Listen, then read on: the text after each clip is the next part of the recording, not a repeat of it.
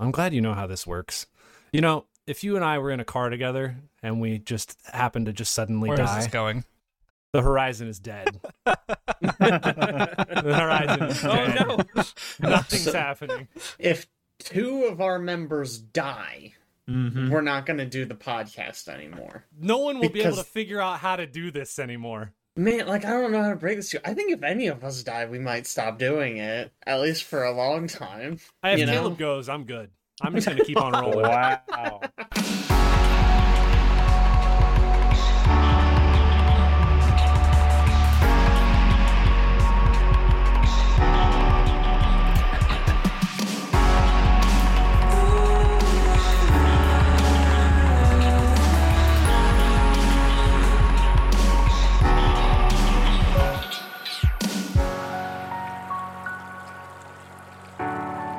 Welcome back to the Forecast, a bi-weekly podcast about everything games, film, and news. I am Aaron Juno.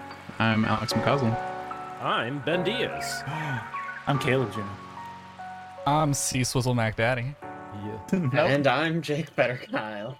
On today's episode number 185, the SAG-AFRTA strike ends after nearly 4 months with some notable concessions from the studios, but some concern remaining about the gray area of AI. Formula One, a sport we've probably never covered on this podcast, has to deal with the repercussions of overestimating Vegas attendance and underestimating the savant-like nature of one of their drivers. And Game of the Year award nominees have been revealed. Plus, Rockstar has an interesting announcement. iPhone might actually be joining the rest of the smartphone world. And Larian Studios has a novel idea. Games-playable-on-disc. Very exciting stuff. If you'd like to know more about what we do, you can follow us on our social channels. You can check out our website at wethehorizon.com, where we have a ton of original content for you to browse through, including our multi-arc Starfinder adventure, the Discord, and Signal. Additionally, everything we talk about is pushed out to our cast notes, which is pushed out to whatever podcasting app you're using. I said that twice. Anyways, let's get into it. Right off the top, I just wanted to have a quick shout out here about Extra Life. Yeah, thanks, Chad. Appreciate it. Can we try that again? A quick shout out about Extra Life. Yeah. There we go.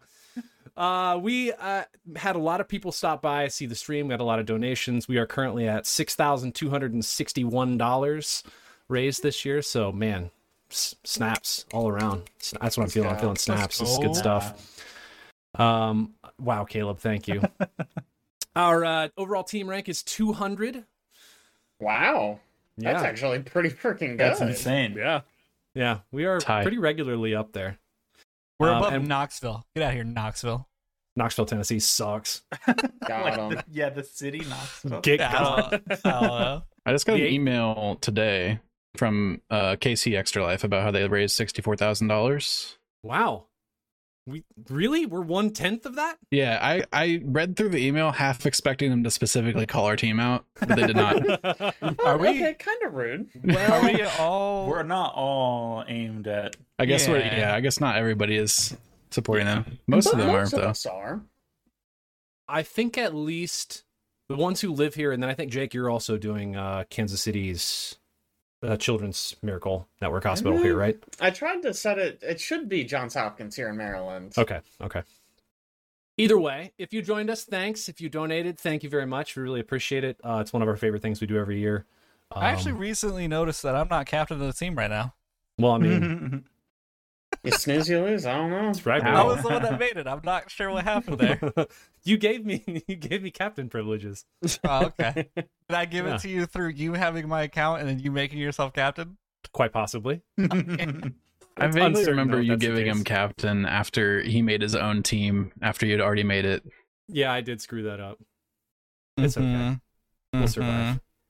My apologies, Chad. Well, this next year when Owen says, "Hey, Chad, can you make the team?" I'll just text you and be like, "Hey, yo, make the team." Don't worry, I will. I'll do it this time, I promise. Anyway, so thanks again for joining us. We really appreciate it. The donation window, I think, is open through the end of the year and maybe even a little bit into January. So if you want to donate, please feel free. We are still shy of our ambitious $10,000 goal that I plugged in there when I became team captain. There's still a chance, I believe. I still have a couple pending people I have to chase down. Okay, chase them down with a stick. Our team goal isn't set by everybody's individual goals added together? It is not. It's kind of weird. That's weird. You would think it's cumulative, but it is not. Anyway, that is Extra Life. All right, let's move on to some news-related things. Straight out the gates, we should probably talk about... Alex, I'm going to change the order of these because... Go ahead. One of the things in the title here was talking about how Formula One, which we've never covered in this podcast, has some things to talk about. I want to talk about how Max Verstappen can't be Verstopped, because that is the best freaking headline in this news section. That was right off the dome. I just typed that. That's very good. I tried Googling it to see if anybody else had said it. You've coined the phrase. I think you have. I think it's you now. Yeah. Never stop Verstappen. This was brought to my attention. I don't know. I was watching something random and they happened to be talking about F1 and how ticket sales and resale values of the Vegas race are way down, even though it's supposed to be like the premier event for like the end of the F1 circuit, because Max Verstappen is already the champion of the league. I don't know what you call it, actually. Is it a league? I don't know. It's just called Formula One. That's what. Yeah. That's what Sure, F1 he is Formula One champion already, because Champion the of way the circuit. I don't know. the way it works in F1 is every placement you get for the races throughout the year gives you a certain number of points. And he has so many points at this point that he literally can just not participate and still get first place for the year. Is he participating? I think he is. Yeah, he is, because he was. Yeah. There was some commentary him money, about man. like being upset about how poorly the starting stuff was for before the race, because there's still stuff going on right now for Formula One in Las Vegas, like pre-race shows and celebrations, and apparently they had some intro stuff, and he was just like, "Yeah, this is stupid. Let's just not do it." I just thought it was interesting. Like, resale values have gone from absurd. They're still super expensive. I don't know how expensive F1 tickets are, but it's gone from like $1,500 for a ticket to like $700 for a ticket, which still stupid. I don't know. Can you even see most of the race? Probably not. You sit in the stands and watch them whip by, and it's like, You- oh, okay. You get to hear Nyum every, you know. Yeah, that's exciting. He had just recently, his record or his streak had stopped back in early September. He had 10 Grand Prix wins in a row, just back to back to back to back, just dominating. This is his third year winning overall in a row. And a lot of people like to like hand wave it off as like he wins because he has the best engineers and the best pit crew, which does definitely contribute. He does have the best engineers and the best pit crew. I saw a video of his pit crew. They have a record. I think they change his tires in 2.01 seconds. I watched the video of them doing it. I didn't notice them change the tires the first time I watched it. I had to go back and rewatch it. It's so fast. But yeah, he's actually just like, they call him like a generational talent. He's actually incredibly good at racing, it turns out, on top of having the best people work with him. So like, for instance, in the Belgian Grand Prix, he went from 14th place to first in 12 laps and won the race by 18 seconds, which is kind of like unheard of in that scene. Yeah, like just being able to overtake that many people that quickly is insane. Yay, sports ball. Yeah, I don't know. It's very unique. No other sports in general feel like they have that situation where you have won so many times throughout the season that, like, that'd be like the NFL. Everybody plays and somebody just goes undefeated up until the Super Bowl, and they're like, well, we don't even have to play, we win. Yeah, that's really what I wanted to talk about. Was like, that's cool. It's so weird to have it set up that way. How is there not like a different system in place that requires at least like a little bit of excitement for like the final race? Yeah. You got to imagine it's just an expectation that nobody's going to do that good throughout the season, you know? Yeah, I don't know. Like what if we applied points to NFL teams throughout the season and like it was just decided before the Super Bowl? I don't like that. Yeah, I mean, it kind of makes more sense than one game deciding it. I mean, there's a lead up, obviously, but yeah. Well, there's a lot of other sports that do series, right? Yeah, right. So football is a little strange. Probably should be like baseball series of 7. I mean, you get 4 quarters. It's 4 Yeah, mini but it doesn't games. matter if you won 3/4 if you lose the last one. That's true. Yeah, well, it doesn't matter if you've defended your cash out all the way up until the last second. That's then right. again, I don't. Racing's weird because like, how would you organize it differently? You can't really do like a bracket. You can't like race 1v1s a bunch of times. If you want pink slips, let's go. Then there's the whole issue of Family. like they seed the races for like your starting position, and like, what if you're like really good but you're like in the back or something? Yeah. That's like, Then you better be in the front. how do you By get the to? end. You can't Oh. get to first place pretty much from the back. You Just I go don't know how backwards you do really that. fast. I think they've also done reverse seating before, which just seems like punishing people for doing well. Well, I'll do well. Yeah. Easy answer. Just It's throw the strange entire sport. season and then What a strange sport. Also, it's the only sport I know of that's like it encourages cheating essentially. Like throw as much money as you can at your car to make it like superior to other cars. There's no, it's not like standardized across the board. It's like taking like enhancing drugs or something for like other sports, except for, you know, it's your vehicle instead. Yeah. And then on top of that, taking enhancing drugs while you're in the vehicle. So strange. Very strange. Also in news world, we should probably talk about a couple tech items. First and foremost, Steam Deck recently announced an OLED screen.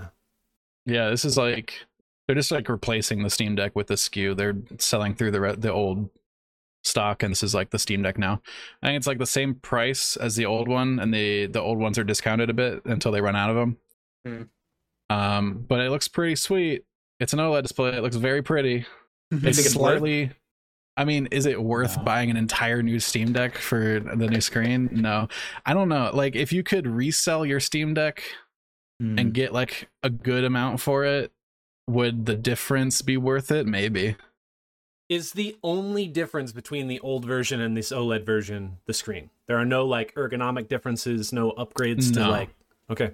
The screen is slightly larger, which means the bezel is a little bit smaller. And also it does 90 hertz instead of 60. Hey, I don't have a Steam Deck yet. Maybe I'll get that. Hey, I I have was one gonna for sale, say. Ben. What'd you say? One for sale.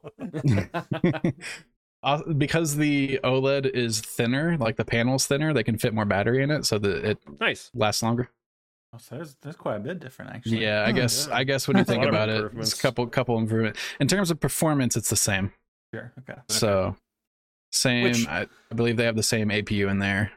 It already performs really well. And I don't know that, at least the quality of games I'm playing on the Steam Deck, it's not like I really need to get an OLED screen. Visuals are not of the utmost importance, I think, for the games I'm playing on Steam Deck. I played the first God of War like halfway through it on the Steam Deck and felt it was pretty okay. Mm-hmm. And then, I mean, obviously got home, got on the computer, and was like, wow, this is good. But, I mean, to be able to do that on a handheld device when, like, years ago we couldn't, like, that's impressive already. Like, so. Yeah. Well, you can get the PlayStation version and play it there, too. Yeah, you get the PlayStation Portal. I heard Man, that that's pretty fantastic. people really are enjoyed it. liking it, and I don't understand. It's because Sony fanboys will be Sony fanboys. Kind of how like Yeah. Blizzard fanboys will be Blizzard fanboys, and they'll always saw- play like, I don't know, Overwatch, for instance. I saw a video of Got 'em. somebody using the Wait, who still portal. plays Overwatch? Some people play Overwatch. Nobody's sane, right? I mean, we don't know anybody who does, do we? Gosh. Not a Okay. person. Hey, they released the rework for Hog. Don't let me talk about it. Wow, we've got gosh. so off topic. Don't make me talk about The it. PlayStation Portal, I saw a video of somebody using it, and they were like holding it up next to their TV and like putting inputs in. They're like there's like no input lag. I'm like, yeah, dude. Bro, Like you're you're right. at next the to- TV. You're right there. Use What the do you- TV, damn it. What are you doing? Jeez. You like So the funny. console like right there. Yeah. Has anybody Portal- tried the ROG Ally? No, Mm-mm. hear good things about it though. Yeah. It's like a more powerful Steam Deck if you Mm-hmm. need something stronger. The Portal, people are like, oh, it's so nice. But then also when you look at like all the specs, it doesn't support Bluetooth. So you have to use their proprietary headphones if you want wireless headphones. It doesn't have a browser. So if you're somewhere that you have to log into the internet, like a hotel or like a cafe or something, you just can't.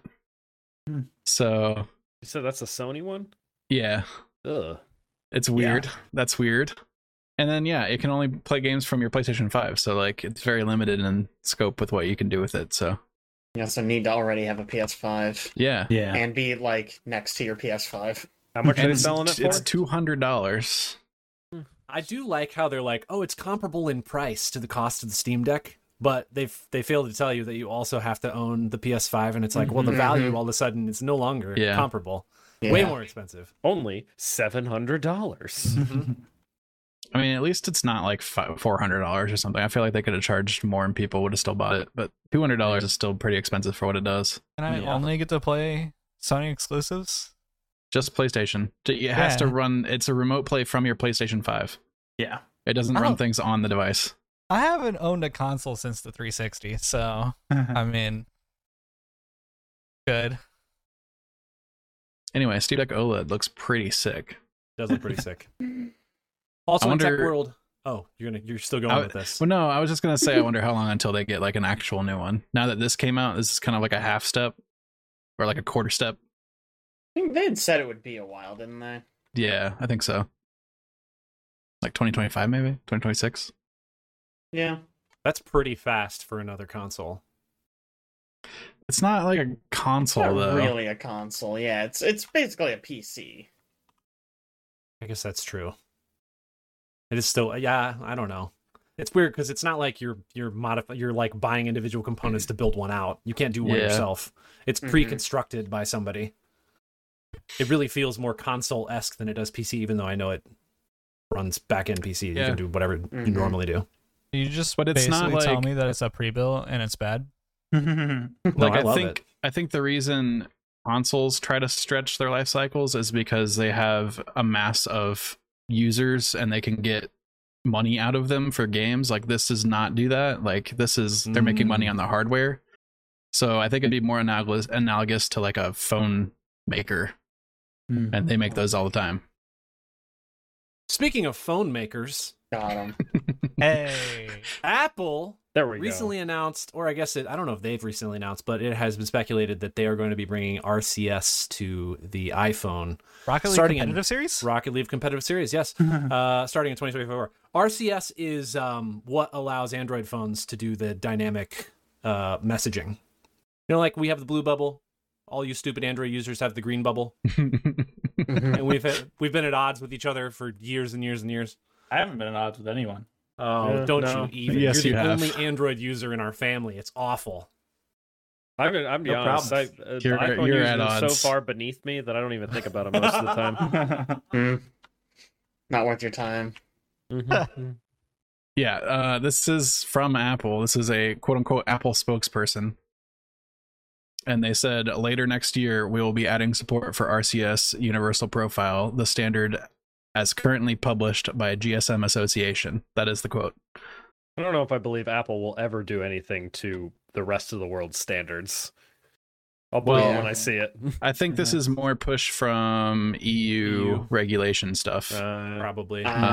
Which is why they got started USB-C. with the whole USB-C, because over there it's a lot about making sure that technology is interchangeable, making sure that all the same charger cords have that port, making sure that they run on the same basic like set of standards.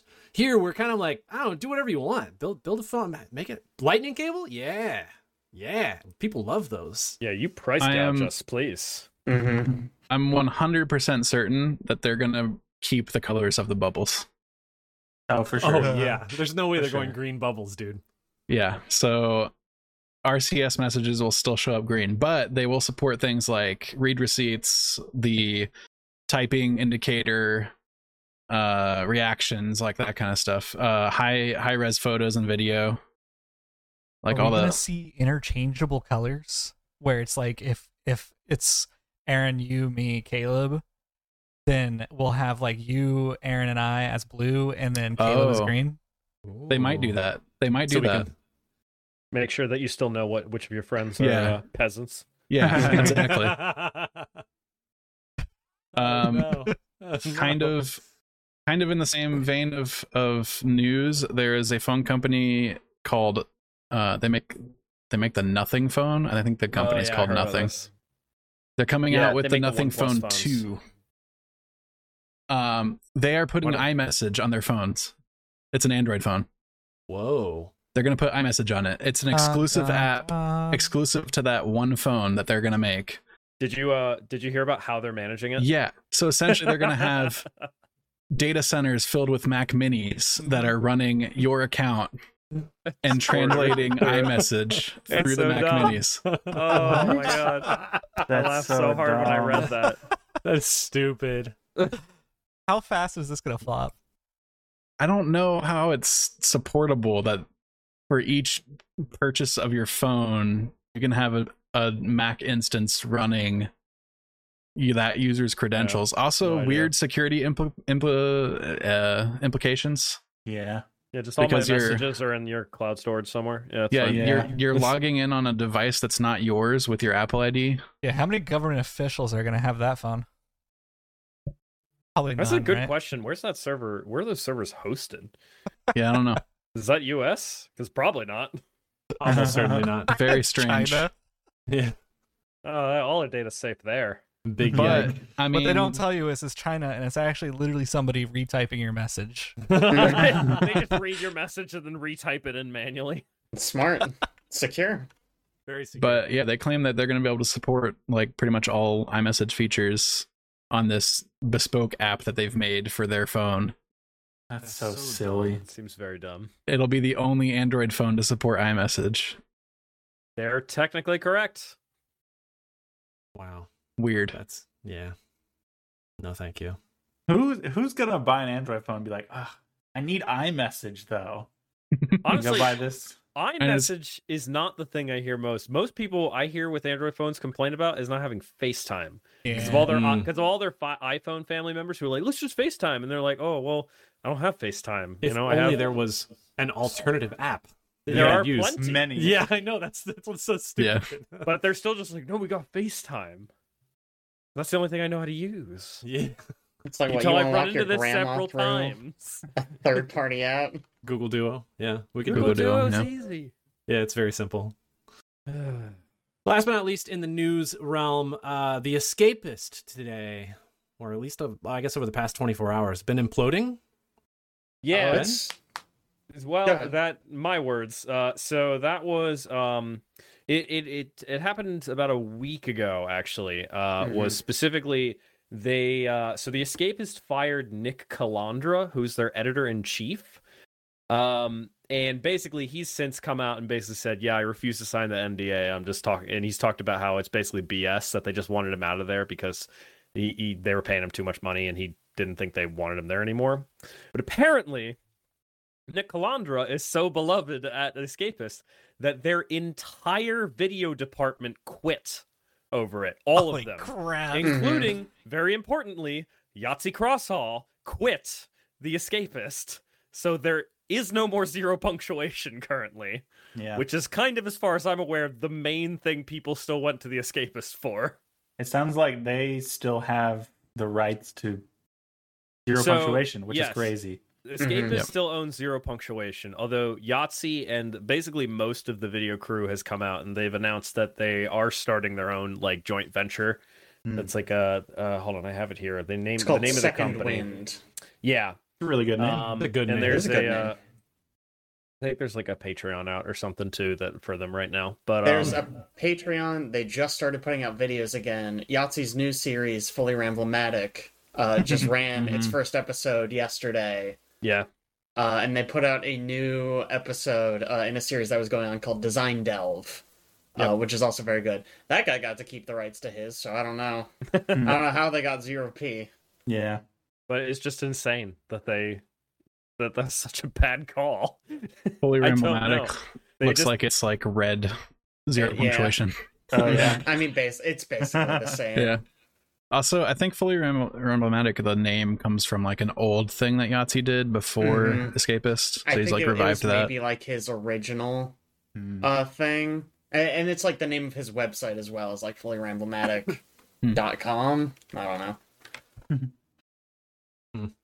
No, dude, it's insane. Like, literally, the guy they tried to fire, there were a few other people, but the main one was Nick Calendera, and he's basically the guy. I don't know if anyone knows about this on this podcast, but The Escapist basically died several years ago. It was really big, maybe like 10 years ago or whatever, when we were in high school. Longer than that, I guess, Jesus.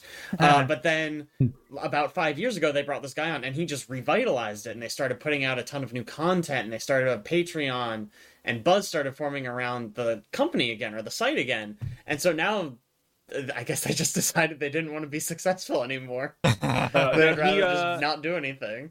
Oh yeah, 2019 he got promoted to editor-in-chief. He was actually still working there before, because he's been there for like 14 years. But yeah, I don't know, it's crazy. Wild. So they're just like not making videos anymore.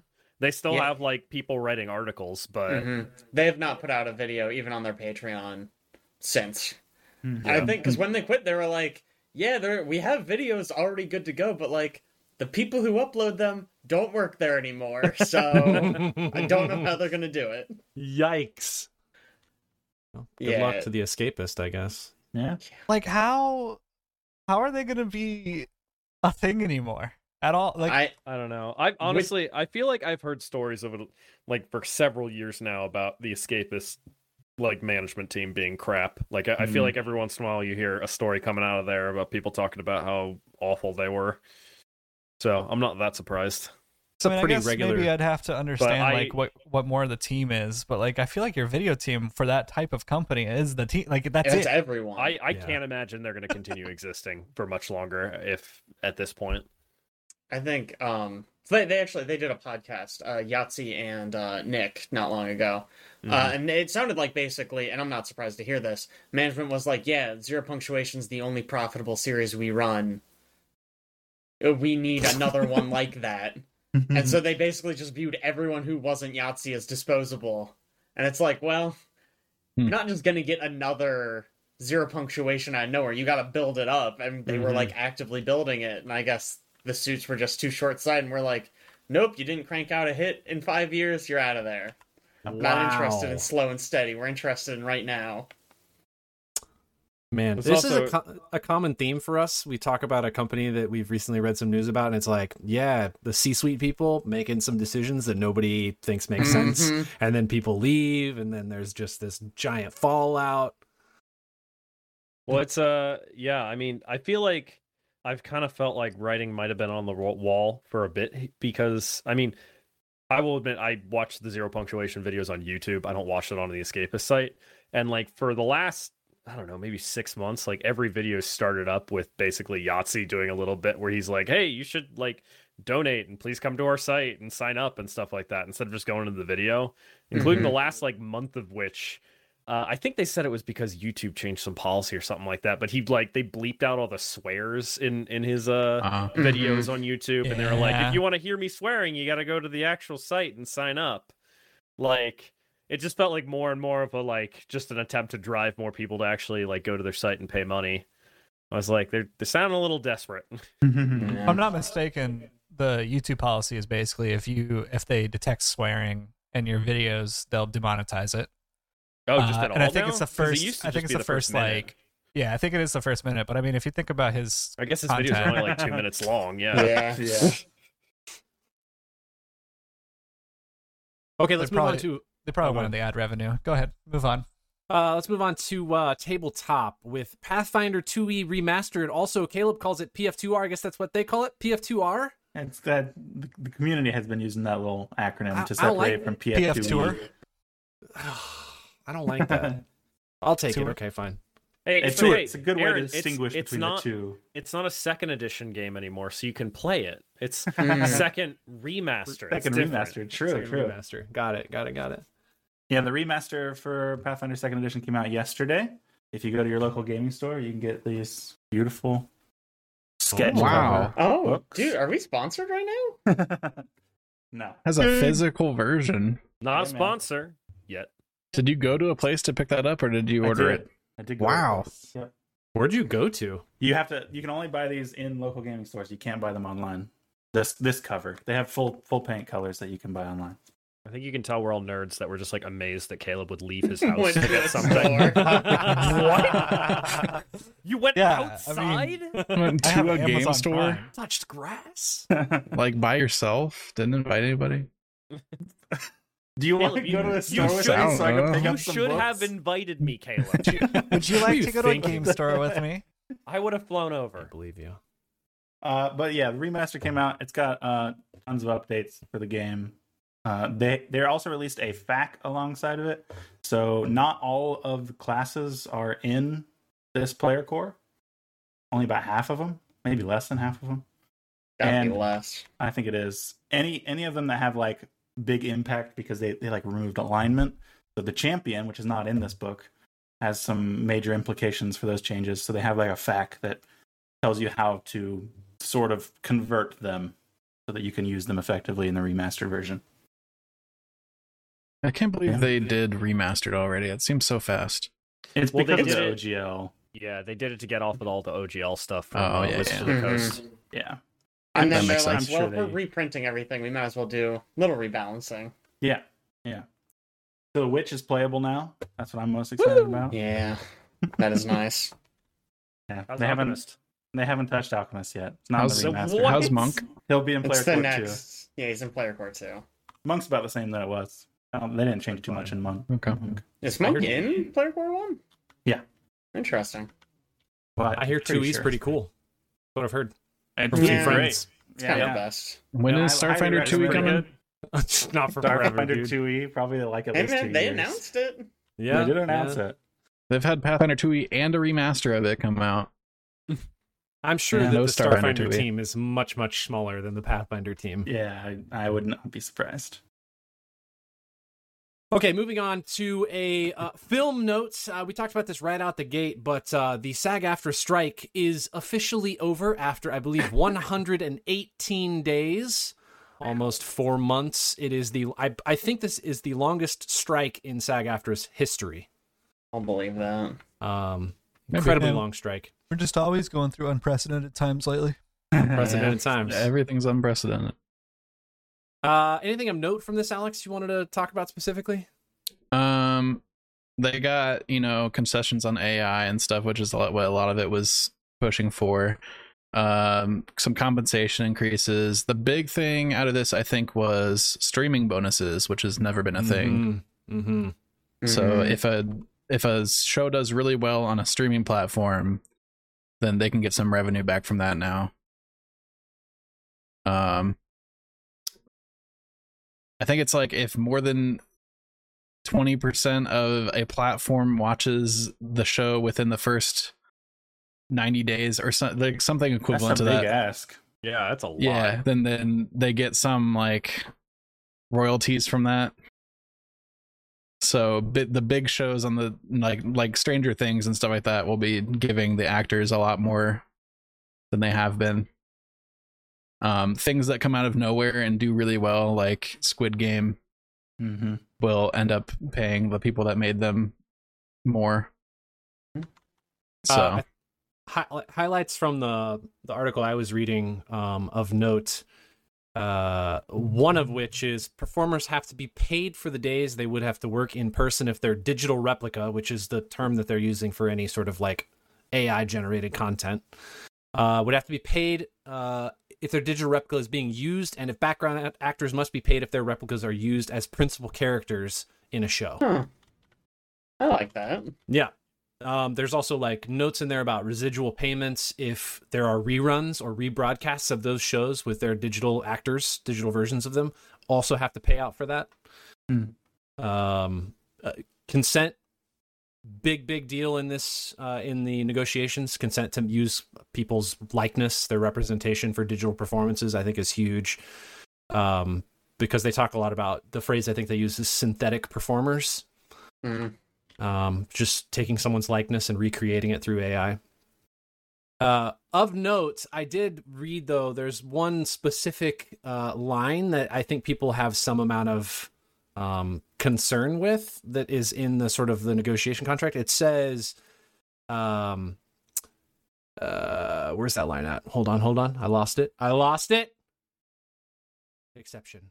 I believe in you. If a You digital can find double is made of you during a film, a studio must get your consent and inform you of the intentions for its use, except, and this is in the negotiations, quote, when the photography or soundtrack remains substantially as scripted, performed, and or recorded, which apparently is up to the studio to decide how accurate that statement is. So if they decide to use the digital double in something where the photography or soundtrack remains substantially as scripted, performed, and recorded as the first instance, i.e. they reuse your likeness in a future, like a content, not rewriting anything or not adjusting anything, the studio can make the determination as to whether or not it hasn't veered too far away from its original concept, and so therefore they can just use your likeness. That's got to be like they filmed the scene already, but they wanted to like alter some aspect of the scene, but didn't want to get you back in to reshoot it. So they just like digitally change it with a digital version of you, but it's like the same scene that you would have already filmed. Yes. While I think that is incredibly beneficial for a studio and probably save money, it does leave a hole, and that is the problem, because the law that'll be tested in court at some point. Ways. Oh, for sure. We'll see how far they can push it. They also got streaming platforms will have to disclose viewership stats, which is something they've never had to do before. So high budget streaming producers will be required to disclose the total number of hours the content was streamed both in the US and Canada and abroad for each quarter. It's intended to help actors determine if they're being fairly compensated. So that's cool. That'll be interesting stats to see, since we've never seen that stuff before. I'm also excited because we get to talk about film again. Get to talk about film again? Yeah. Even though we have nothing on this. Nobody put anything in it. Well, we're still in that, like, we talk about film stage. Well, I mean, technically it has not been accepted by the union. It was voted on. 86% of the board said yes, but they have not ratified it. So technically, the strike is like over, kind of. I would have totally put over. Pantheon in here if other people had finished the show at this point, but Pantheon's so good. We'll talk about that, I'm sure. I'm sure we will. When other people finish it. Jake, get on that. Yeah, it's right at the top of my list. Yeah, it should be. It's so good. All right, moving on to some video game related items. First and foremost, we should talk about Larian Studios' choice to, I don't know, try something novel, like putting a game on a disc that you can play off of. That's cool. I didn't even know that still happened, but I guess GameStop still exists, so that's cool. Baldur's Gate 3 Deluxe Edition. Tell us about it, Chad. So it's so funny because like I kind of want to get this. I already own the game. I'm like, man, I'm sad I own the game because like they came out with this Deluxe Edition, where like you said, you could there's gonna be a disc, an actual disc that you can have, which like I don't really need the disc, but there's also other physical goodies such as a poster, some patches that you could put on, like some clothes or whatever. Excuse you, it specifically calls out their physical feelies, not goodies. On their side it says physical goodies, but it does say physical feelies on the Twitter, doesn't it? Mm-hmm. Yeah, okay. But there's stickers. There's a map, so you have 100 by 180. I think mm is millimeter, so map. Mm-hmm. That is millimeter.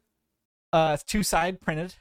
You also get the original game soundtrack on 3 discs. Although I don't know who listens to actual discs CDs anymore. Yeah. Yeah. Do you have a disc drive in your house? I do not. I do not. Like, I don't think I so. don't think I do either. we do. Well, Caden has one, I guess. I have You could one probably in put Jake's it- old desktop behind me. You could There probably you put go. it in the PlayStation. Jake, you can see it in my camera. Oh, I do have So a I can. PS4. You have a PS4. It might Oh, play in there it there. is. Yeah. Well, your we'll do CDs and your PS4. That's It says this is funny to me because it says Game Box and it says keep Baldur's Gate 1 and 2 as if I already have 1 and 2 in this collection. Like it just all looks really cool and like I don't need it, but like I kind of want it. You know what I mean? And also it's like this is definitely gonna be game of the year, so like it's something to like collect and then years from now just to be like, yeah, I got this. Like I got this physical stuff. The map seems cool. Yeah, it does. Yeah, the I maps love seems maps. like that could be stuff that you just you frame, put on a wall. Just I cool think stuff. the surprising part about this whole thing is that it's $80. Yeah, that seems for all of very that? low for something like this. but Like you have games to are pre-order it. $70 nowadays. You have to pre-order it and Just it's for shipping the disc. Q1, and I'm wondering if it's gonna be like limited release, and there's not gonna be like enough for everybody who wants it, and if you actually should like pre-order it now, or like how they're handling this kind of thing. Uh-oh. Better get it while you can get it, Chad. See, that's another thing. Is like FOMO. True.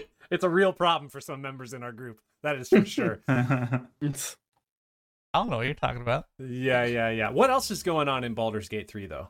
Yeah, so there's another thing that's going on in Baldur's Gate 3, which is hilarious. They are doing all sorts of speed runs. And a while back, we were hearing that there was just the sex % speed run. Love it. And it took I think 8 minutes or something like that for them to actually get lazelled. Get it? Mm-hmm. We now have the bear % sex speed run. Ooh. So it's a record of under an hour. Whoa. That's pretty good. 50 minutes and 30 seconds to get, have sex with a bear. Which is just so funny But this that is people are speedrunning this. I assume that the reason it's so long is because that can't occur until a later act. Yeah. Okay. All right. I was wondering do why have the to be in time Act was so 2 high for that, compared to other right? things. I don't know.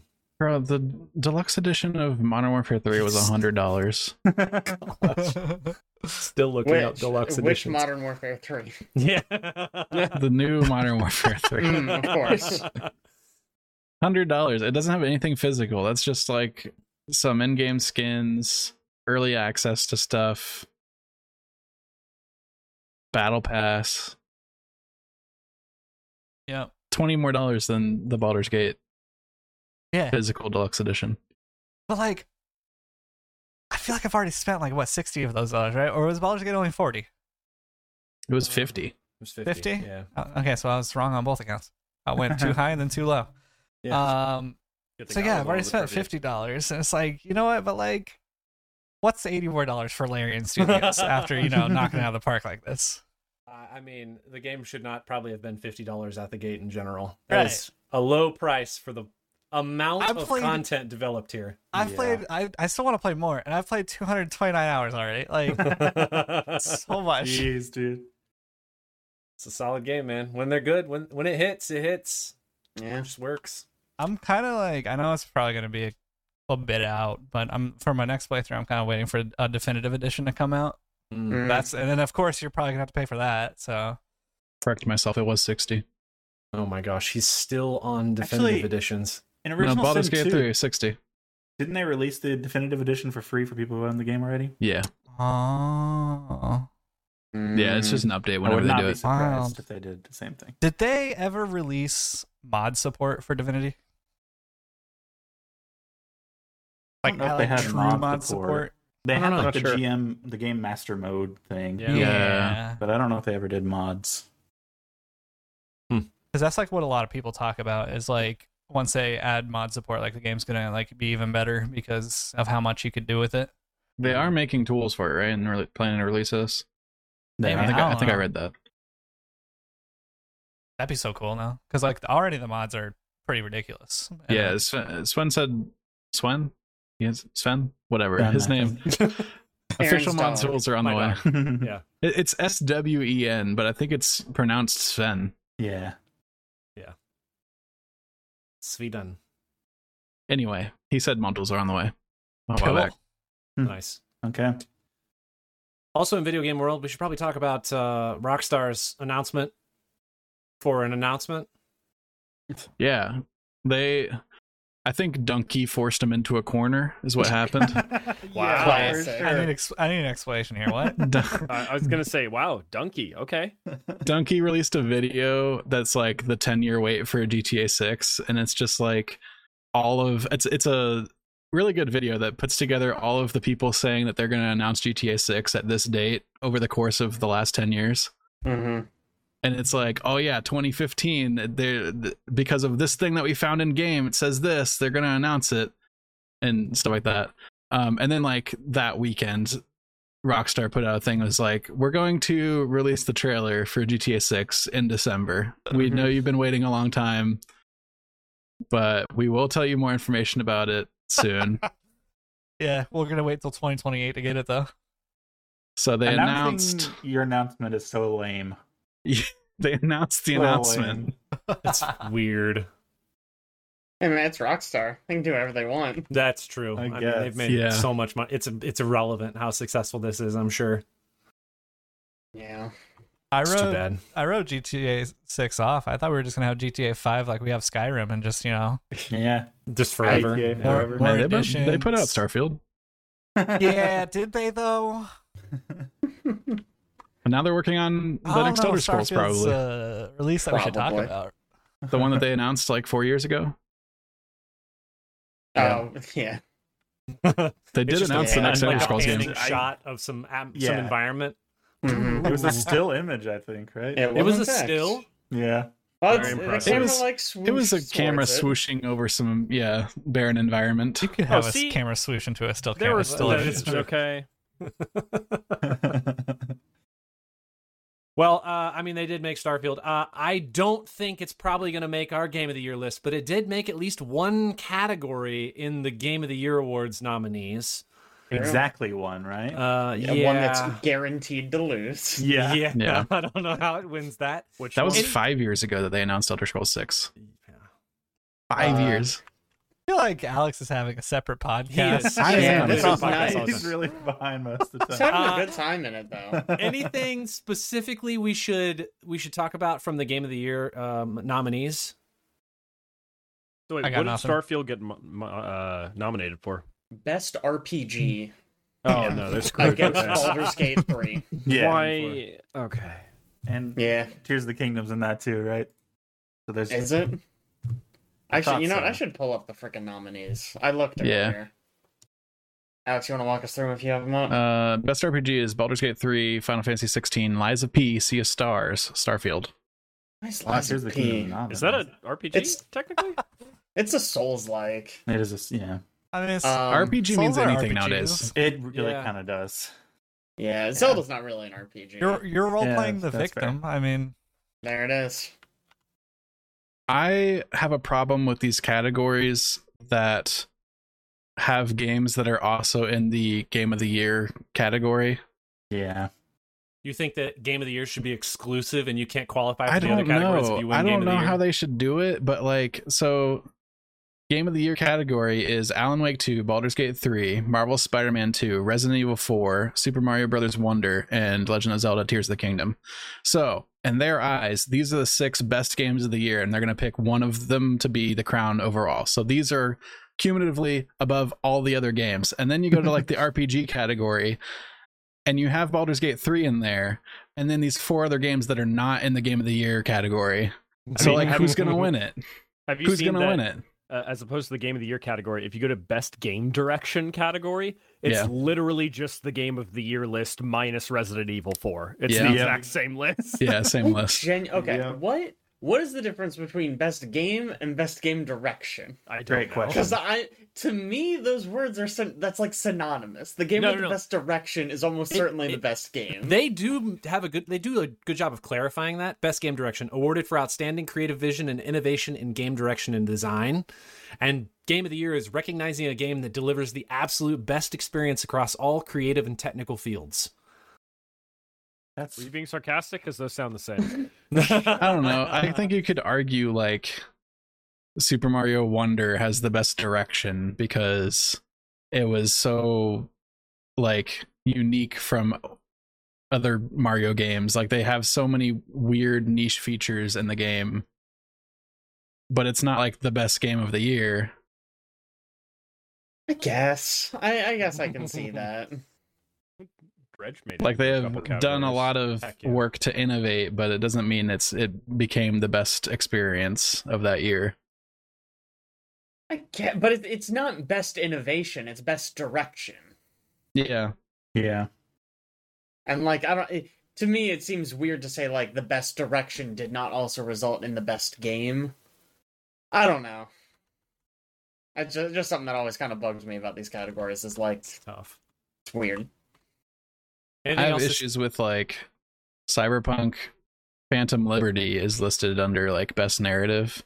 Like that's an Yeah. expansion pack for a game. I don't know if that It also really should count. didn't This isn't the Cyberpunk- Horizon rules, Alex. Yeah. Yeah. Oh. There was one that was like best ongoing game, Yeah. Best ongoing, yeah. Cyberpunk and is there, Cyberpunk's right? in there. Cyberpunk's in there. Excuse me? What do you That's mean? not They put out ongoing a game. DLC. It's That- not ongoing. Do you That was think a weird that they one. put it in ongoing because of how many updates they've done throughout the year to get it from where it was to where it is now? Maybe That's gotta be it. Yeah. Maybe I they cannot had, like, think of another reason. a written set Yeah. of rules that, like, if a game meets these rules, it has to be placed in there because they're very strict and, like, it has to be super objective. And because of the amount of updates that Cyberpunk has gotten, they're like, well, It's like, oh, technically. I mean, I bet they Alright. just take nominations and don't even have like rules. And if like enough people nominate the a idea thing, that there are rules, I think, is giving them a lot of credit. Well, I bet Cyberpunk's in here because they did the same thing to like No Man's Sky, because No Man's Sky released in a horrible state and then they spent a long time fixing it. And then I think they gave it the best ongoing game award at some point. Yeah. I mean, No Man's Sky live service. I mean, Cyberpunk, I guess live service. I guess. It's I mean, not though. it's a dead live service, though, right? I think they said they're done now, right? Yeah, yeah. They released patches to fix things. They didn't really release new content until they released. The last The thing that I expansion. heard from Cyberpunk is that, like, oh, we've learned a lot, and Cyberpunk 2 is going to be lit. That's. I was like, oh, Yeah. Cyberpunk 2, Yeah. huh? Great. Yeah. yikes. I think the fighting Cyberpunk game 2. category is really funny. It's like 2075 backwards. What's good about the fighting category? Just because there's not enough fighting games. So just like throw whatever, like things I've never God heard of of are in Rock. here. God of How- Rock. I mean, it's Like- not fair because Pocket Bravery is obviously going to win. That game we all know and love. Is that a mobile fighter? It looks like it might be. Also, Nickelodeon All-Star Brawl 2 made it in here, which is objectively hilarious. Street Fighter 6 is obviously going to win this category. I mean, yeah. I guess it's kind of a fight between Street Fighter 6 and Mortal Kombat 1, but Isn't that Nickelodeon game like $60? And Yeah. it should just be a free game with the microtransactions. Yeah, it is weird to me that it's not just a free game. Looks like a Brawlhalla or something like that. And it's just like, just let me have variants of SpongeBob or something. I don't know. I'll pay for that. Like, The biggest travesty of all of these is that best score in music does not have Lies of P in it. Is it that good? It's, the it music has is just so that good one in that fucking game. song. It's not even just the It's a one dilemma. song. It is just the one song, though. They could remove every Like other the song, one and I song would still could say. win the category. is, But- oh, what is that game? That game that you have Hi-Fi to, Rush. Hi-Fi Yeah. Rush is in there, yeah. it's in there? Okay. Yeah. And I hope it wins. How did you know That just from one. me saying, oh, what is that game? I You're just know, I like, know what you're Hi-Fi talking Rush. about. It is in That game best with score the in music. Did you guys notice that under best adaptation we have Twisted Metal? Yeah. I Hey, think, man, I didn't didn't it get watch like it. Maybe good it's reviews? It has a It 68% did, yeah. on Rotten Tomatoes. I don't. 68%. That's I a don't lot know, better than man. I expected it to have. Man, one short though of the funny number. What are we doing? Yeah. All right, Everybody everybody, else go watched- vote positively. Has anybody watched Twisted Metal? No. No, it looks so bad. It does Yeah. look bad. It does look really bad. The Last of And Us not, will like, so win bad this that it's easily. funny. I would hope so. Although I haven't seen Gran Turismo, but I heard it's very good. The Last of Us was like a phenomenon when it came out. Like people that don't play games watch that show. Yeah. It's excellent. Where was the category that was Caleb's category? Best independent Indeed, game. yeah. Got Cocoon, Dave the Diver, Dredge, Sea of Stars, and Viewfinder. Yeah, I saw this category. I was like, somebody just looked at what Caleb played this year and put it up there. Basically. I hope Dredge wins this. I am surprised that independent game and debut indie game is separate categories. I guess debut would be Debut is their This their first game. first game Your on the first studio. game, yeah. Yeah. So there are a few of the same in there. But Yeah. His first game. Yeah. Cool stuff. Knocks it out of the park. For which game? Dredge. Their big Dredge. debut game. Dredge is so Incredible. good. I'm so Incredible. excited. I think. Oh man, did the DLC come out like today? I think it is today. Fuck yeah! Yeah. All right, Have to cancel the download podcast. I'm out of here. Time to We play out. some Dredge. All right, last but not least, in video games, we should talk about the Epic Store real quick. Chad? I got you. So, you guys remember the Epic Store? You guys know the Epic Store. Yeah. It's been 5 years since it's launched. It still remains unprofitable. Crazy. I mean, It's wild. They actually, I think somewhere in here it says they've Epic laid off around 830 employees. They're about to bump up the Fortnite V-Bucks a little bit, the cost there. I mean, if you're giving away free games all the time, yeah, you're going to be unprofitable. Also, the way that they have it set up, where it's like the market share of each game is like the developers get like 80% and Epic gets the other. Like, yeah, you're not going to make money. Like, I know you're It's trying to compete with 88-12. Steam, but 88-12. 88-12. 88-12 was the split. Dang. It's I crazy. Does think- anybody know what the split is for Steam? It's 30%, so it's 30. 70-30. It's got to be so much money going out to giving free games away to try to get people to use their platform. Yeah. Well, Yeah. On top of the fact, I don't know if they're still doing this, but I know for quite a while they were going out of their way to offer a bunch of money to companies to Oh yeah, only they're still doing put their that. games on Epic. Yeah. Epic, yeah. Kind of. I mean, is Uh, it is it Epic's Alan Wake first 2? Yep. Epic Alan Wake 2 exclusive is right now? published by them though, so that one. Epic's Yeah. first run Still program counts. allows developers of any size to claim 100% of revenue if they agree to make their game exclusive on Epic Game Store for 6 months. 6 It's months. not even that's that a, long. See, that's great. You got to take that deal. Yeah, Yeah. That's a good Yeah. deal. that's Six free money, six baby. months, like I could just wait 6 months out and I'll buy the game on Steam. Like, True. Wow. It's weird. So you guys have reminded me to go get my free Epic games this week. You need to get that little tool that Alex uses. Or just Yeah, they be on our Discord server. Plug our Discord server. they've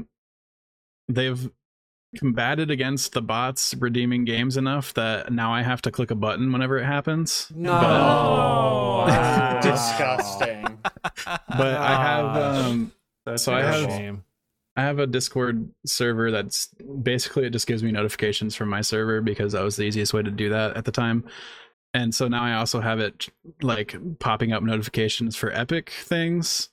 And it has my, like the bot has my account info and everything. So it sends me a link, which I click it and it literally opens like the shopping cart page with the order button. And I click the order Mhm. button. That's And two that's- clicks, not one. Yeah, I click the link and I click the order button. And Oh, that's that's it. that's just Gosh. too many clicks for me. It's not worth Yeah, it. Yeah, honestly, I I- don't even want the free game anymore. Right. I wouldn't redeem a single other game forever. Just wouldn't do it. Not It's worth not it. worth it. But I Yeah. don't have to like remember to go get them. It just sends it to me, which is nice. Well, it's especially funny given the fact that I think I've been getting free games off Epic for like multiple years now. Maybe one I've played. I've Yeah. maybe played one Yeah. of them free games. That's the We're thing, the though. It's like- problem. It's Man. what did I used to call? So I used to like just add everybody that I like ever come in contact with on Facebook, and I would call them Facebook emons, and just like I just catch them all. So what this is Epic Games emons. Yeah. It's just you just gotta keep. I mean, adding they're them. free games. I mean, what if I want to play one of those someday? Maybe Yeah. someday. It's not This is the- impossible. This is the trap of the humble monthly bundle for me. Yeah. Yeah. I cannot even tell you the last time I redeemed a game from the humble monthly bundle. Oh my God, Humble What's wrong with monthly. You don't bundle. even redeem them? Yeah, right. They What's just wrong sit with you? in my account. I went through Humble at one point and redeemed enough to where I actually got to the Steam redeem limit in a day. That's the problem now. Because that I think about it sometimes, and then I'm like, yeah, there's like you can only redeem 50 things at a time before Steam limits you. Wow, the fact that you know that is And it's like Incredible. And that just prevents you from even trying. That Yeah. prevents you from being like, why don't I do 50 today and then 50 tomorrow? eh. Then I'll Because be caught up.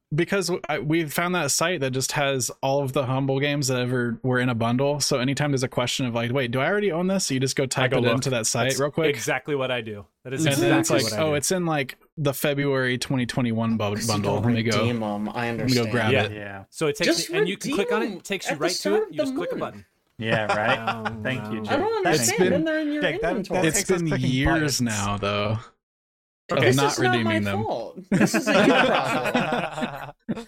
Man, Ooh, roguelike bundle. I canceled it at one point, and I had to call them, and I was like, I regret my decision. Can you please put me back on the OG? The Because it was original only like one. 10 days after I canceled. And he's like, oh, yeah, we got you. Don't worry. Wow, they let you. Yep, they reinstated me. That's did funny. Did they change the pricing structure or something? No, I Yeah. just. At some Well- point they did, and everybody from before that got grandfathered in. Nice. Yeah, so you To the still same you basically price. still get all of the games. They basically changed it so you only got a portion of the games. Oh, yes, that's true. That's true. Mhm. I don't remember when I started paying, but I get all the games now. I don't. I guess maybe they ran a changed deal it or something. again at some point. Yeah, Okay. I think Oh, that's it. did they? Okay. I have See, not that's looked the at their thing. pricing in a long They're like, time. we've made a because I've been I'm in like, for so long. Yeah. Yeah. I can't. I'm never leaving. Well, we have that video series that we do every month with games, so you can't You know, stop. The last one of those is still on the front page of our website. It's from March 2019. Nice. We gotta start that back up. Man, it was Somebody too has hard to to edit keep it up is with, the problem. honestly. It was. I It's too could hard. barely keep up with it. It was like, okay, I'm going to play each game for 10 minutes, Yeah. and I'm going to talk about it with any I kind of know. confidence. 10 games in a month. That's tough. What That's if very tough. what if instead of doing all the games and talking about them collectively, each person plays one game? That is actually doable. That's actually a Yeah, that's reasonable doable. idea. I would do that. But yet again, we run back to the problem of Caleb does not want to edit the Humble Bundle Rumble Somebody else ever can again. edit it now. So somebody else is going to have to do it. I still have all the assets. so If you much ever want to work, kick it man. back up, I'm ready to go. Okay, let us move on to... Look, we're back there. We're We're still back there. YBPL. Wait, Bill. What have you been playing lately? We're going to start with group this time. That's not this time. All times. We're starting with Every group. time. Yes, We're going to every start time. with group this time, like every time. Like every time. Four of How us have unusual. been playing Lethal Company over the past few days. Man, I don't know who wants to start on this game. This is... First of all, can we just talk about the download size? Like How big is 800 this game? megs. Freaking forever. 800 megs? Yeah. Lifetime, A honestly. little over 800 megs. Honestly, you will never in your lifetime fill up. Never mind. Moving on. Lethal Company is a game that I found on TikTok. Saw a couple clips on it. Thought it was hilarious, so I wanted to try it. We realized that it was 4-player, so I roped Caleb and Alex and Aaron all into playing it. You're a space exploration astronaut person that gets hired by who knows who or what. The company. The company. The Lethal Company, probably. Probably. And you start out on a ship, and it tells you to look at the guide and then start looking at the terminal, and you punch in some stuff. You go to different planets, and it tells you like the hazards and dangers. You can kind of research on the terminal, like what aliens and stuff are there. And then you just go out into the wild or into the factories or into any of the places on the planets, and you collect things. Useless junk. yeah. It's not just things. It is Big bolt, garbage. A jar a of stop pickles. sign, a jar of pickles. Yeah, really, really interesting stuff you pick up. You have a carry limit, and also your stamina takes longer to charge back, it seems, when you're carrying more. And then you bring it back to the ship, and you meet the quota. And you have to meet the quota before 3 days is up, or else you get launched out into space because you suck, and they're going to hire new space people, astronauts, workers, employees, whoever you want to call them. Basically. The best parts of this game are the fact that there's proximity chat, and it's very aware of what direction the person's in. And there are various moments where aliens are big spiders or, something is coming after you.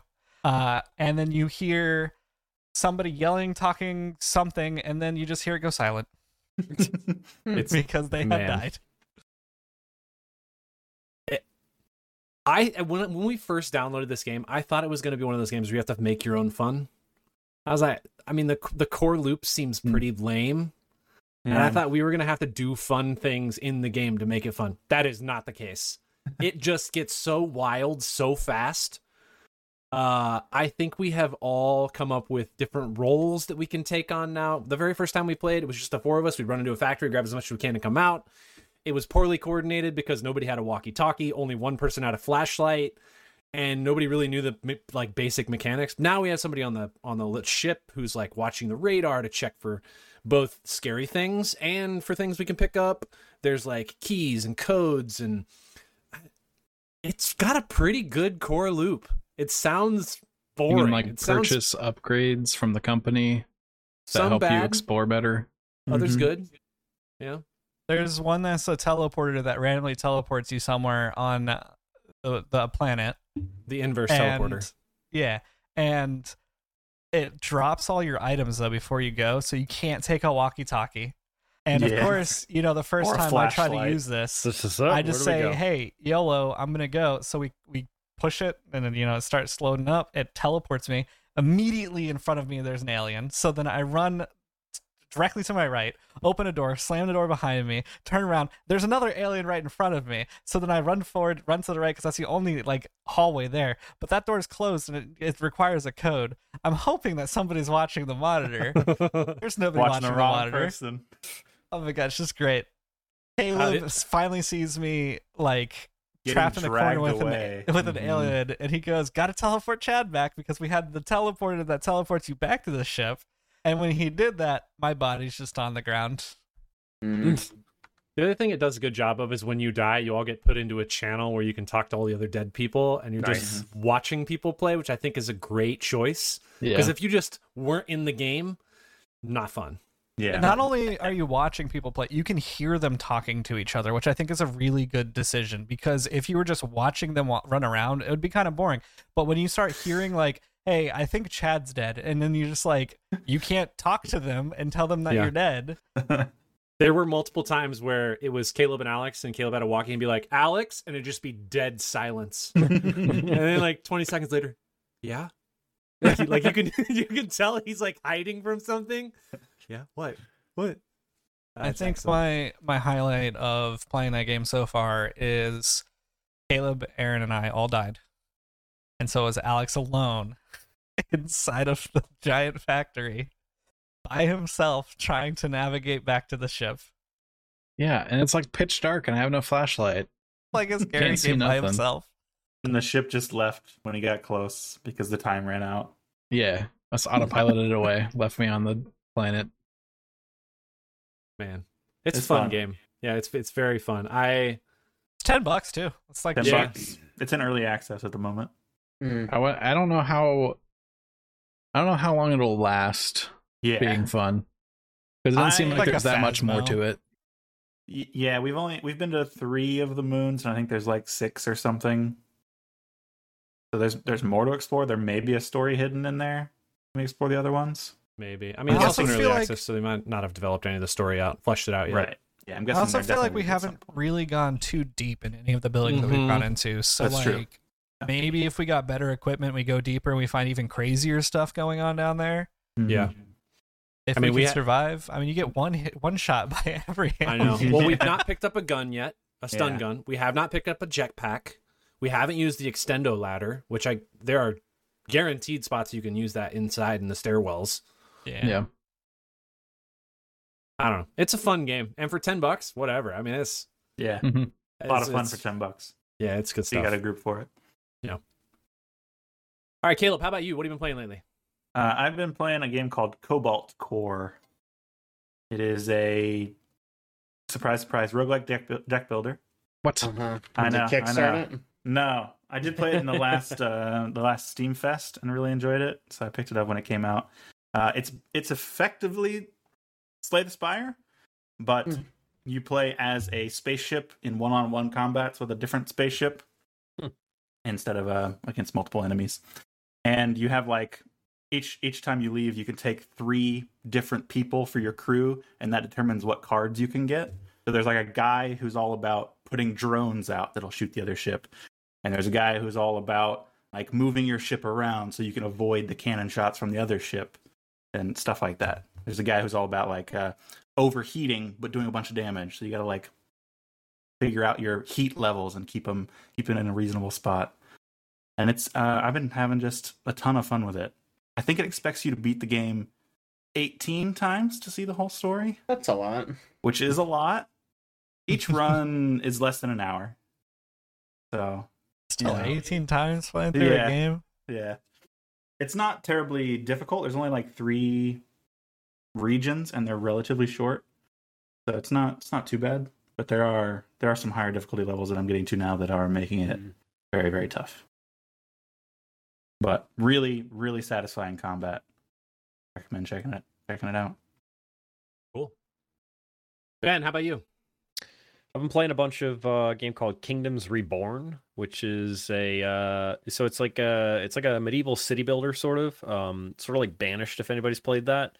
But I would liken it to like if you took a city builder and tried to add some like civilization into it.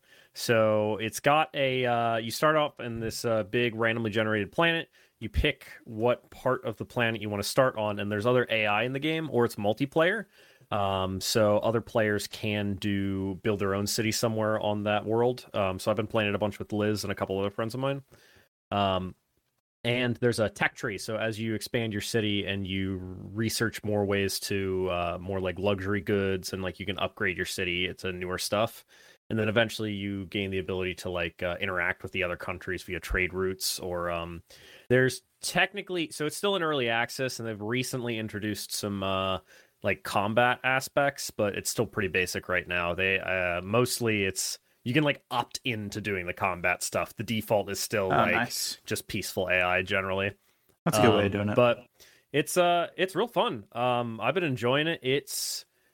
It's very much a game where it starts out and you've like, okay, I've got a handle on things. And as you get bigger and bigger and more complex, you start going, oh, I did not plan for my city to need this many things. And I need over here and over here. And it's like, I have not finished a game yet. I have probably played like at least like 15 runs so far where I just reach a point where I'm like, man, I've just completely lost the thread of this thing. I don't know what's going on in my country anymore. I'm going to restart and go get a little further this time now that I can plan a little better for future stuff. It's real fun. Is there like a end, or are you just trying to progress as far as you can through? I don't know if there's... I'm going to be honest. So there is an end of the tech tree. I don't know if there's an actual win condition. So gotcha. I know they do... So they keep track on the right. The score is kind of based on who's got the highest population.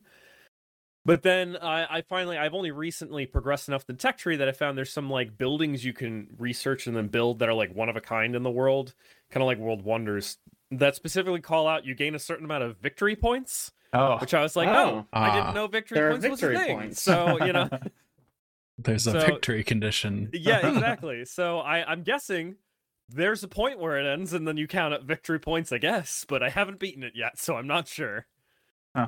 But it does multiplayer really good. And you can still see everybody's cities and stuff. So it's been kind of fun to every once in a while. You can pop over and like look at other people's set towns, and we've just sat on voice chat and be like, oh, you got to set it a little differently for me. You know, this is what I did. Mm-hmm. You just play in real time with each other. It is, yeah, so it's real time with but it's got like a pause button or a fast forward time button.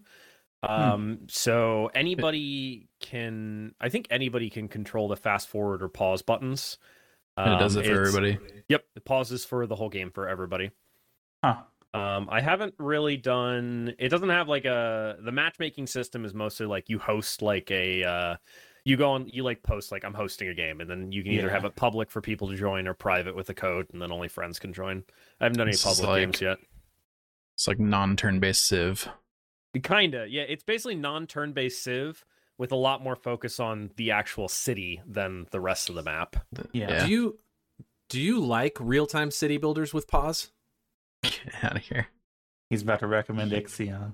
I actually, you know what's really funny? You're I'm gonna get so much shit for this from everybody else, but Ixion is sitting on my wish list actually. Yes! Because you've talked about it enough. Oh, because so I think I was joking to Liz because I was sitting there the first time you mentioned it and you were talking about it, and I'm like driving the car while I'm listening to the podcast, and I'm listening to everybody else shit on it, and I pause it, I look at Liz, and I'm like, is it a problem that it sounds like it's way up my alley? I was like, really complicated city builder type game with like. I think the problem is you're making Liz listen to our podcast.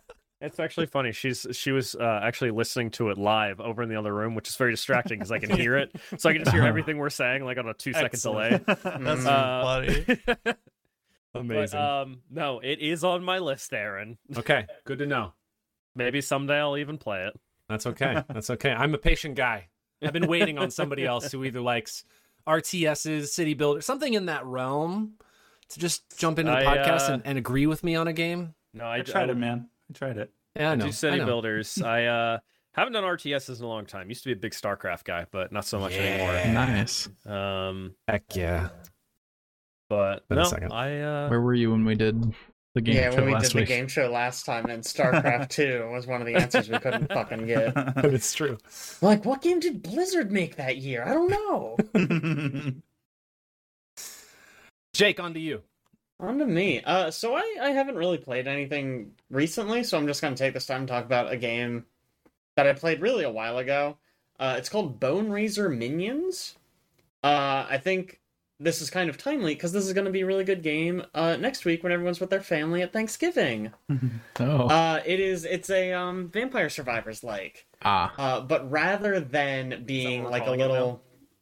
So what? Is that what we're calling them? Vampire Survivors likes? Yeah. I mean, Survivor sure. likes. It's a survive 'em up. But the main difference is, so in Vampire Survivors you would get upgrades and like your character would like swing the sword or projectiles would shoot out from you.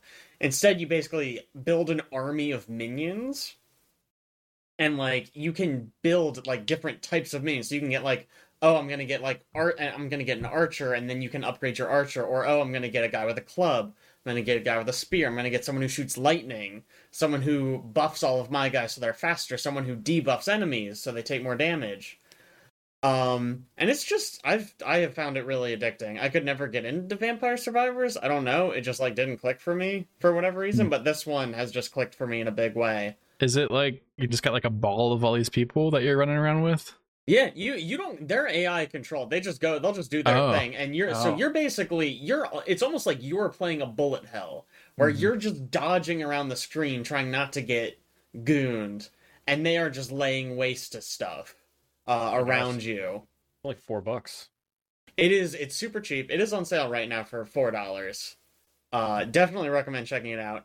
It also it's got a little more personality to it than Vampire Survivors. I thought Vampire Survivors was a little dry. All of the characters have a lot of character, like all the minions. There's a type of character, or type of minion rather, called a Bone Bro. And that's like a class of minion you can get. There's like demonic minions. The basic type of minion is just called a boner. Nice. So that's great. Of course. How do you not love that? Whenever you beat a boss, you get an achievement saying you pounded it. Great. Just excellent. Just top tier gameplay, really. I messaged Aaron privately and I asked why this sounded like a porn title, and now that you're saying, That's why. Yes, that is why. You got it. You absolutely got it. It's really, really fun. I would really recommend checking it out. It's super cheap. And I know at Thanksgiving, you're sitting around, you're bored, you I pull up that bone Steam raise. Deck. Yeah, it's time to bone raise. It's time to get them bones up, you know? Do that on that Steam Deck I'm about to buy. Yeah. Mm-hmm. See? Yeah, I'm selling it pretty cheap, actually, Ben. So you just let me know. Yeah. Yeah. I don't know. I hear good things about the OLEDs. Yep. Yeah. Yep. Speaking of Steam Decks, I'll go next. Whenever I travel down to Florida, I always that is the time I use my Steam Deck on the plane while I'm there. I was looking for a Metroidvania because that is almost exclusively what I play on my Steam Deck, unless it's some indie title.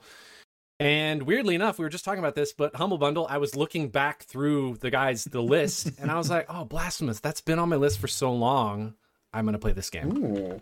I freaking love this game. Do you? Nice. This It's is so Blasphemous freaking- 1, right? Blasphemous 1, yes. Okay, I had just never making played sure. it, but after reading a little bit about it and like the background, like the lore that they did the world building with, which is like Spanish Roman Catholicism kind of mixed in with some like weird like Spanish culture components. The game is so wild when it comes to its storytelling. It reminds me, like, it feels a little bit Elden Ring-esque. Like, it's Souls-like, just very complex. Impenetrable. Yes, very difficult to parse. Some things I understand, other things I'm like, I have no freaking clue what you are talking about right now, but it sounds so cool. Mm-hmm. I don't know. I love the world in this game. I think the gameplay mechanic loop is fun. There are some weird things I don't like about it, but it sounds like they fixed some of those in Blasphemous 2, primarily. Let me guess, spikes are insta-death? Yeah. Spikes, Big insta-death. Edge grabbing, big issue in original Blasphemous, because it's like very finicky. But overall, freaking love this game. I pretty sure I'm at the end. I don't know exactly when the end happens, but I'm fighting the guy who's part of the miracle, or the miracle's representative or something, all the way at the top of the mountains. I think I have 3 bosses left. I think his name is he the Mr. Blasphemous. I was Mr. Blasphemous? going to say, is he the blasphemer? That's good, the blasphemer. That's the Yeah. secret boss. I don't know. should- I have three bosses left as far as I'm aware. I just found the big snake in the basement. That dude is scary. I just found I'd be scared of a snake in my there's basement too. Please tell me his name is Big Snake. I I know will be so their happy. names. It's actually Bone Again, Razor. Their names are impenetrable. Like you Yeah, can, they're even if you impossible to tried to remember. I know the name of the place is Cathonia. That's about it.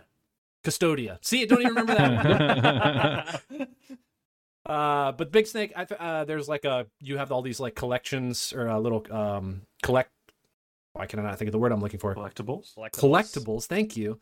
Around the map, and you gather those and you go into like a sort of like a grave site with a bunch of bones. There's a girl, like a scythe lady down there that I'm fighting. She's pretty difficult, and then the final boss. But Her name is Scythe Lady. Yeah. it's probably Scythe Lady. Scythe Lady, Excellent game. Big Snake. Why Master let me tell second you. phase, she rides Big Snake. She rides Big Snake. Scythe Lady plus Big Snake. Good I luck. don't I know feel- if I you've feel looked like- Blasphemous up, but until November 21st, it is 75% off right now. Oh, Nice. Ooh, hello. Is the second one on sale? It is not. Dang. Okay. Aw. The I mean, first that one's- like just came out. It Yeah. did. The Yeah. first feel one's like- in the Humble Bundle, so Maybe I should just The play the monthly second bundle. one at this point, because I You don't probably feel like should I'm if you're going not to. getting into the first one. I'm just Dude, not going to go back to the one's first one, I so think. freaking cool. Yeah, I loved it. I It's have so too good. many issues with that game. The instant death stuff, terrible. Feels bad every time. It does I- feel bad every time. I Don't feel like hate there's so it. many screens where you have to wait for a cycle for something, and that's just not fun. Like, there's so many times where I feel like I'm just like waiting for something to happen so that I can continue. Man, I don't ever have that experience. Are you just not a good gamer? Or Yeah, just have you like thought about getting good, maybe?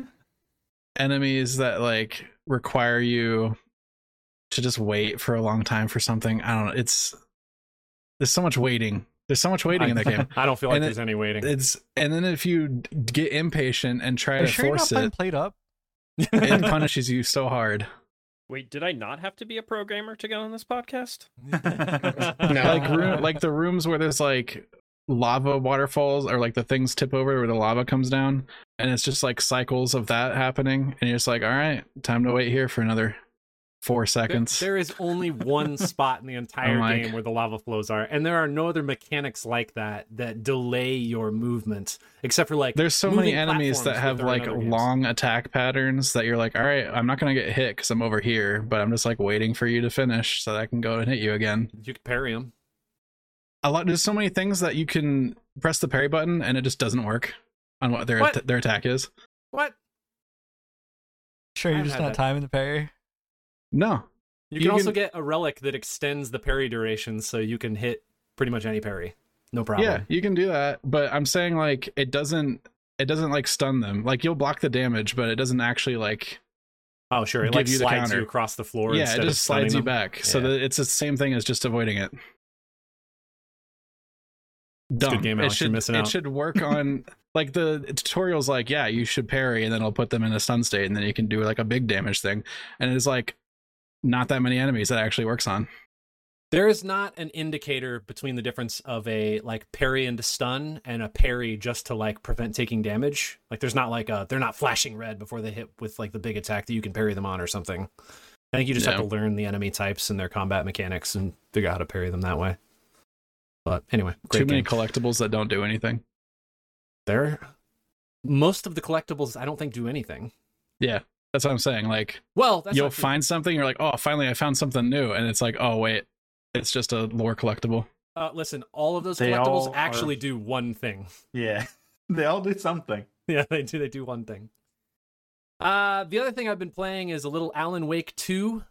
I have been Sick. excited to play this game.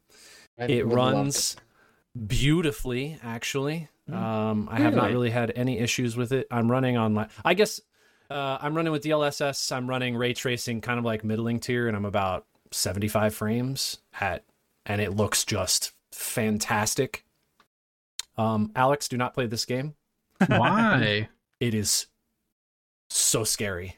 Oh, They're I'm glad really? you I said wanna that, play it, so though. I They- never touch it. They have really leaned into the psychological horror. First of all, if you've played the first Alan Wake, it's very much like an atmosphere thing that they tried to really do with like the dark and the light. Jake, you played I did Alan in Wake, fact the play original, first one. recently. This Alan Wake is very much like they took everything they learned with Control and then inserted it into the Alan Wake storyline. And so all of the weird mechanics where you're like walking through a world and it's kind of like changing around you, all of that is in this game, just in a different way. It's not quite like Control where you can see the world kind of like reshaping itself, but you go around a corner and it's like, I was just here. And I'm yet again right in the exact same spot. The lighting in this game is Like PT. absolutely insane. The dark is so very dark, and the bright light to protect yourself is just, I mean, it like is like a spotlight way in the distance for you to run towards, because their enemies are very difficult, very strong. They're like, some of them are sponges. They're so difficult to kill. Now, is that because Um, you're on the hardest difficulty, or I am actually not on the hardest difficulty. I read before I played this game that the hardest difficulty really just leans into running out of ammo, and I don't like playing ammo conservation games. I'd rather play something where I can kill enemies. Maybe have like scarce ammo, but I not. hear that you're just not a gamer. Got 'em. You literally can't do enough damage, even with headshots, to kill them with the amount of ammo that's available on the map. Now, That again, sounds like you gotta find something better than a headshot. I don't know. that's true. Skill issue. Well, you can shoot their, you know, they did this in the original Alan Wake, but it kind of creates a mark when you shine the flashlight on them, like a weak spot, essentially. Okay, so really awesome things about this game. It is like part FMV. that's an awesome part of That's the the game. Yes, awesome part. That was your actually. first swing. Are you sure? It is the coolest FMV implementation in a game I have ever seen. It is wild. Not what you would think, not how you would expect it. Fair market value? No. That here. I don't know how I can't even explain it without ruining anything in the story, but it's just kind of a really cool way of implementing it, and I think other games should take from this and learn how to implement FMV in that specific way, because it feels really tied to the story instead of just being like out of place. They're using the actual actors dressed in the way that they are in the game and portraying them FMV, and it's really neat. And when they choose to do it, it's like at really precise times, and I think it's very well executed. This game, you play as two protagonists instead of one, like in the original Alan Wake. You play as an FBI agent and you play as Alan Wake. One of them is in like the real world and one of them is in the dark place. But the core mechanics are basically the same. The one thing I'll say about this game that's kind of weird is they constantly take you back to what they call the mind place. Do you remember that mechanic from Alan Wake 1, Jake? It is not now like one. I thought there was I'm a almost mechanic positive. with a board. Oh, no, maybe it's like No a way. save points in Alan Wake 1. Is there not a board? I don't think there's a board at all in Alan Wake 1. Not that you can interact with. It's been like so long. It's been 10 years since I played that game, so maybe I'm just misremembering. But this one is like your pause menu, essentially, and you go into a room, and there's all of the cases on the wall, and you're like gathering clues and placing them on the wall with little pieces of yarn, and then you're doing profiling for the people that you're interviewing. You also have like all of your upgrades are in that space and other things you can interact with in kind of like this mind space. It's while you're in game, you pause and you go into your head space, and you're like, oh, let me think through how the clues work. The weird part about it is half the clues are required to progress the story. You have to go into the mind space, you have to go up to the wall, and you have to physically place clues from your deck of cards, essentially, onto the wall before the story will actually progress. Otherwise, you're just mindlessly walking around. Oh, There's no like is it like objective. very obvious when you get a clue? It's pretty obvious, but if it's not, eventually the character will be like, man, I should really go back to the mine place so I can look at the case board. It's I don't know, not like Atreus though, where he does that like the second you get a clue. No, it's not quite like that. Okay, it's not quite good. like that. Good. That is We should try the lever over there. Yeah, it's like Atreus. We just got here. I didn't even see the lever. It's around the damn. corner from us. What are you talking about? That's in the real world. In the dark place, it's actually way more unique because the whole story revolves around kind of what the first one does, which is Alan Wake writing a story. That's the narrative part of the dark place. He's kind of like holding the darkness at bay. And in this version, again, like I said, they took the control aspects and brought it in. What you're doing is you're actively writing the story as you're in it. So you can go back to the mine place and go look at your storyboard and then change components, and the world will just change around you based on new clues you've discovered. And it's so cool. The transitions are very well done. It feels super creepy and also like, I don't know, it's just a wild place. I really like this game so far. I think I've played through 6 chapters. I'm about, 8 hours in. I think the whole game takes about 18 to beat. Yeah, but it's scary. Alex, do not play this game. I might. Don't play this game, Alex. Don't mess with me. I don't know. Maybe I don't know if you're far enough for this to have mattered. But did you check out the Altered World Events DLC for Control? I did not, but I watched here's what happened in Alan Wake 1, here's what happened in the Control DLC, here's what happened in the weird Alan Wake sequel that they did that's not actually part of the canon. American Nightmare. Yeah, that yeah, one. American Nightmare. Mm-hmm. Yeah. No, I looked into it because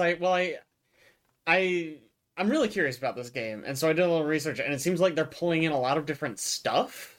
Like Sam Lake, who's the main guy at Remedy, who's like the writer director at Remedy, shows up in the game as a different character, but clearly is Max Payne, which is another game Remedy made. Yeah. The face of Max Payne is Sam Lake. Yeah, it's weird. I immediately noticed it because he's one of the FBI. I mean, he's like one of the first people you meet. He also, if I'm not mistaken, he's not voiced by Sam Lake. He's voiced by a different guy who does the voice of Max Payne. That actually makes sense because in the FMV scenes, it looks like their mouths are not on time with the words they're saying sometimes, and I was really confused. Yeah, I think it's because it's weird. overdubbed intentionally. Okay. It's the wildest shit I've ever heard. That's bizarre. But it's so interesting to me. I've always wanted to really like Remedy games, but so far none of them have like clicked for me. So I'm really hoping Alan Wake 2 is like the one. I think they're trying to combine all of the universes. They're trying to combine this and Control and Quantum Break. Oh my god, Quantum Break. That's a deep cut. Yeah. Well, I mean, a lot of the same actors pulled back into this game. Yeah. And you can't really tell if they're just part of the game because they're part of this story, or if they're part of the game because they're being pulled from an alternate reality and brought into this instance. Because a lot of this game is about, or it feels like it's kind of leaning you into things are being rewritten as you go. And so none of what you know is real. And all this new stuff you have to figure out how to navigate. And you're encountering all of these other NPCs that seem familiar for other various reasons. You've interacted with them in the past, or they're from a different Remedy game or something. So I really enjoy it. I know you didn't like the first one, Jake, but I did not, but this one's very cool. Did you like Control? I had kind of mixed feelings on Control. It had a lot of cool ideas that I felt like they didn't capitalize on very well in Control. Is the core gameplay just like survival horror shooter kind of like Resident Evil-y? It's an over the shoulder third person survival horror, and you're like there is some like not inventory management, but inventory scarcity, I would say. They navigate that beautifully though, because the whole like the map constantly regenerating itself around you or changing shape. There's just constant spots for you to pick up more stuff if you need it. Yeah. So they get around that by just implementing that into the core gameplay, which I think it's really smart. But yeah, have you played the first one? No, I watched Jake play through it. Most of it. How is the core gameplay very similar to Alan Wake 1? It's been so long, I don't know. That's what I was afraid you were gonna say. It feels a lot like the recent Resident Evil games that I've played. That's what the core gameplay feels like. Like RE7. That's what I feel like I'm playing. Okay. So, I don't know. Big fan. Excellent game. It will Glad to probably hear be it on my runs game of well. the year list. I think it's that good. That good. Man, Yeah, So I do. ain't gonna Wait. make me go play it before Yeah. I was the gonna end of the say year. It's if on nominated. if it's on the game of the year list, everybody has to play it, right? No, not necessarily, but it's encouraged. Have to. Okay, I yeah. was it gonna is say 'cause you encouraged. just told Alex not to play it. Yeah, I And still then think said Alex it was shouldn't so play it. good it Alex- could be game of the year. Alex just needs to stream it, Mm, and then we need true. to watch him play Actually, it. okay, Dude, that I would be would. fun. Watch you play this entire game because I think it would be excellent to watch. God, there's so many yeah. Anyway, hopefully. Yeah, I might, if it I might runs all stream right. it if you are going to be scared, Alex. I might stream it. It's so scary. There we go. That's how you can play it through Jake. Yeah, live vicariously. It's funny because I avoid games by listening to whatever games you guys tell Alex not to play because I'm also terrified of scary games. Uh, Yeah, guys, stop making fun of me. I will tell you also, every time you launch this game, there's a photosensitivity warning that pops up on the screen because it is so often and so jarring and so immediate, and you go from like pitch black to just blindingly white. Heck yeah. It's a lot. But it's excellent game. I talked a lot about this game, but I really, really like it. So It sounds You great. just- I'll Yeah, try it out. I would say it's like the last real contender coming out this year. Yeah. And I think a lot of us were curious about it, at least. yeah, Yep. I'm excited about it. Alex, Yeah, it's roguelike season. Roguelike I- seasons. Picked up Risk of Rain Returns, which is the remake of the original Risk of Rain. I've been playing that a bit. That game is so hard. It's so hard. Tough game. Something get good? No? Yeah.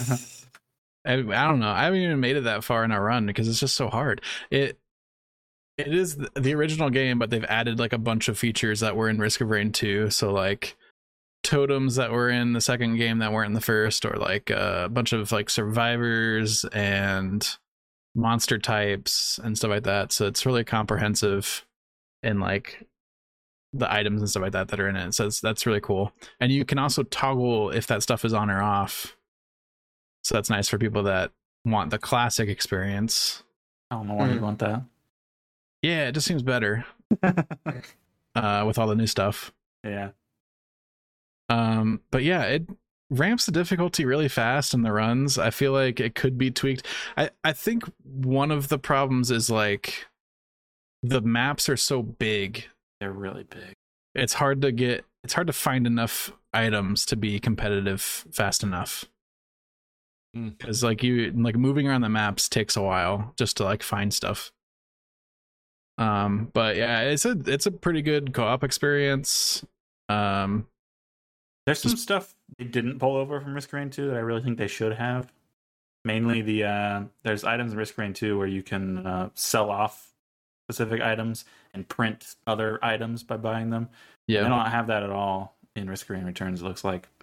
Is it not? I assumed it would be in there at some point. We haven't run across a single one of either, and they're all over the place in Risk of Rain 2. It's almost like a run saver. You got a whole bunch of terrible items, but you have a way to still make it a useful run.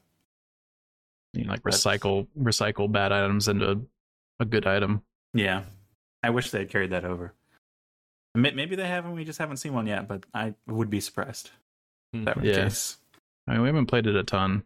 Nah. I mean, 2 runs. It's hard to get positioning on people because like you have to, if you're shooting a direction, you can't really dodge that effectively if you're also shooting, so you have to like stop attacking to run away, kind of.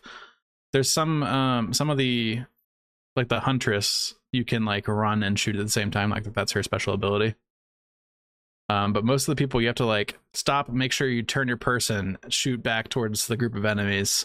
They start to get too close, you got to run away again, stop, turn, shoot. And that can be hard to balance, I think. Mm-hmm. They said that they are releasing an update soon that's going to give independent horizontal aim, I think. I feel like it'll feel so much better to play after that's in there. For sure. So you can just make sure you're in, because there's a lot of times too where I feel like I've stopped and tried to turn, but like the inputs didn't take. Yep, for sure. Yeah. I ran into that a lot as the main guy. I forget what it's called, but Yeah, just like the soldier dude. yeah. I don't know. I want to unlock some of the weirder people in that, like the cook, the chef. Yeah. See what he's about. I would say if you're a fan, if you really like the first Risk of Rain, this is just a better version of that. If you're trying to decide between this or Risk of Rain 2, I'd play Risk of Rain 2. Yeah, this. probably Risk of Rain 2. Is Risk of Rain 2 a different perspective though? Yeah, it is. That's the first person one, right? It's 3D, Mhm. big deal, but it is. Yeah, This is like I think a it's 2D platformer. Isn't it technically third person? I think it's third person. Yeah, it's a third person shooter. But it's it's not side Whereas- scrolly. I think it just feels a lot better, and they have some of those quality of life things like the printers and the recyclers. I don't know. Like traversal just seems better in that game. Yeah. Do you usually play these games co-op or single player? Risk of Rain. Usually. Usually co-op. Usually co-op. Yeah. Is the single player experience worth playing, or is it really a multiplayer? Depends who you ask. I've Yeah. played a bit of this new one by myself, and it was okay. Well, that is a ringing endorsement. Wow, hang on, I let me think- install it but right now. I've also just not had a ton of success with this one so far, so I don't know if I could say that. Risk of Rain 2, I could play by myself, and it's a lot of fun. Okay. I personally only have fun with those games if I'm in a party. Also, just like play with us though. Yeah. It is a I- lot more fun to play. I feel like I picked them up too late though. Like you guys already played, mastered them, and gave up on them, and then I I picked mean- it up, and it was like, oh, If you want to play Guarantee Risk of if Rain you 2 say, sometime, hey, let's play Risk of Rain yeah. 2, they would just be like, sure, yeah. maybe. All right, Yeah. all right. Isn't that what happened with Remnant? And how you guys play that all the time? I suppose. I guess that's fair. Let's say, hey, Jake, you do have another person who hasn't played it here. It's true. Yeah. Okay. All right. Also, That was just... Secret of the Storm will be coming out at some point for Risk of Rain 2. We'll probably I all be love- back into it again. Love Secret of the Storm. God, The Mysterious new DLC. Storm's been bugging me. I'm like, what's up with that guy? You've been wondering I don't- about that storm, huh? I don't think any of the environments have rain in that game. But there That's is pretty- risk. In Risk That of Rain seems pretty 2? risky. Yeah, Surely they have There's- rain. I don't think there's There's- any raining there's in either snow. game. I'm pretty sure there's raining. There's There's snow. definitely raining in the first game. Is there? I don't think there's any rain. Yeah, I'm no, pretty there's sure. raining. Yeah, I'm pretty sure there's Anyway, on the roguelike train, RoboQuest hit 1.0, so a couple of us have been playing a bunch of RoboQuest. They have done Could have been a group. yeah, I guess it could have been. There's three of us. That meets the requirement. Other Um, rules. the group rules are at least three of us play it. Yeah, apparently. Yeah, the rules just came out today. Just now. We make You them heard it up here as we go. first. RoboQuest is a fast-paced first-person shooter roguelike that's max of 2 players. And it's kind of like a movement shooter almost. Like it's very like jumping around these arenas lightning fast, dashing, or grinding on rails, sliding, double jumping everywhere. A bit of a bullet hell at times. Yeah. So it feels extremely fun to play, and they have now completed like all the chapters and like features for the roguelike progression stuff. So it's actually like it's a really compelling package now, I think. There's all sorts of secrets to find and like upgrades that we're purchasing after runs, and the gunplay just feels really good. I still have a couple classes to unlock. The classes all have unique abilities and melees. I don't think I that picked are- up a single gun where I'm just like, I don't like this gun. Like Right? every gun, like I'll pick up a gun and I'll shoot it. I'm like, I don't know if I'm gonna like this gun, and I start using it. I'm like, this gun's great. Like, fine. There's been a surprising number of times where I've like tested a gun and be like, I don't know about this, and then I use it in combat and I'm like, this is a lot of fun. So I highly recommend that game. I did not know you guys have been playing it lately. I would have Yeah. probably jumped in and played some. You can. Game's really cool. We're not done. We're not No. done. Yeah, we're not It's done with that game. Not allowed. unfortunately only 2 players, so it's like Chad and I will be playing, and then Caleb will get on, and it's like, Which is the can't- opposite of what can't play happened. with you. Don't worry about it. Or yeah, like Caleb and I have been in a run before, and then Chad gets on, and it's like, can't even. Yeah. But yeah, if there's 4 of us there, we could have 2 separate runs going. At that point, we just play Lethal Company. Probably Sure. is the problem there. But I think I want to play more of this. I think it's unfortunate that I played the alpha, beta, whatever you want to call it, because like it reset your progression, and so before I was getting through like all the bosses, like I was basically just king of the world, like conquering everything, like going up in difficulties, and now we're on standard, and we can't even get basically can't even get to the second boss. And like Alex and I did get to it and finally beat it, like by the freaking sliver of health that Alex still had. We had to play so carefully by the end of the run. Yeah, it wasn't a movement shooter anymore. It was a let's peek around the Cover-based corner. shooter. Yeah, it was a cover-based Shoot a shooter couple by that point. times, come back. But yeah, it's just like it feels so. I'm gonna say miserable. Like the very beginning of that game is like really a lot of fun. Then you start getting through the levels, and it's just like it's slogging, and it's a grind, and it just feels miserable. I'm sure once you unlock, more unlocks later on down, it starts to get easier again. But like we get to unlock the recon class, it was like kill the second boss, and so I was like, all right, that should be easy, and that was like I was set on that. I was like, second boss, got to the second boss all the time, in the last game. There's definitely a difficulty spike in the second chapter. So insane. You kill That's the like first really boss. high. So like we got to the first boss the first time we played through, and I was like, "Hey, second boss is gonna be easy."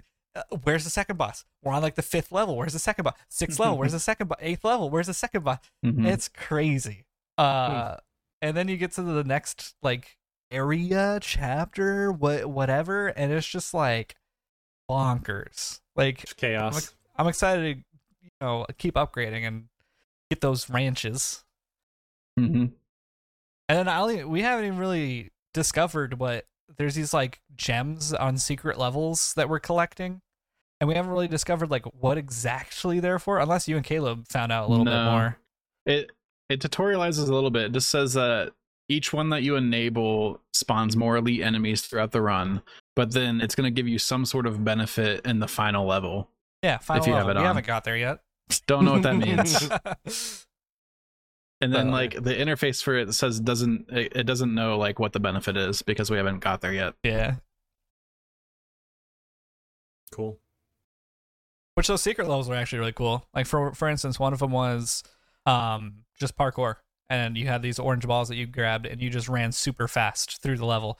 And Alex and I did it probably 10 times because we got there with 1 second to spare at like the door. At first, we were opening the door and we're like, "Yeah, we're done," but nope, you're not done. You actually have to defuse a bomb, and so that takes time. So you have to get there with like 8 seconds to spare, or else you're done.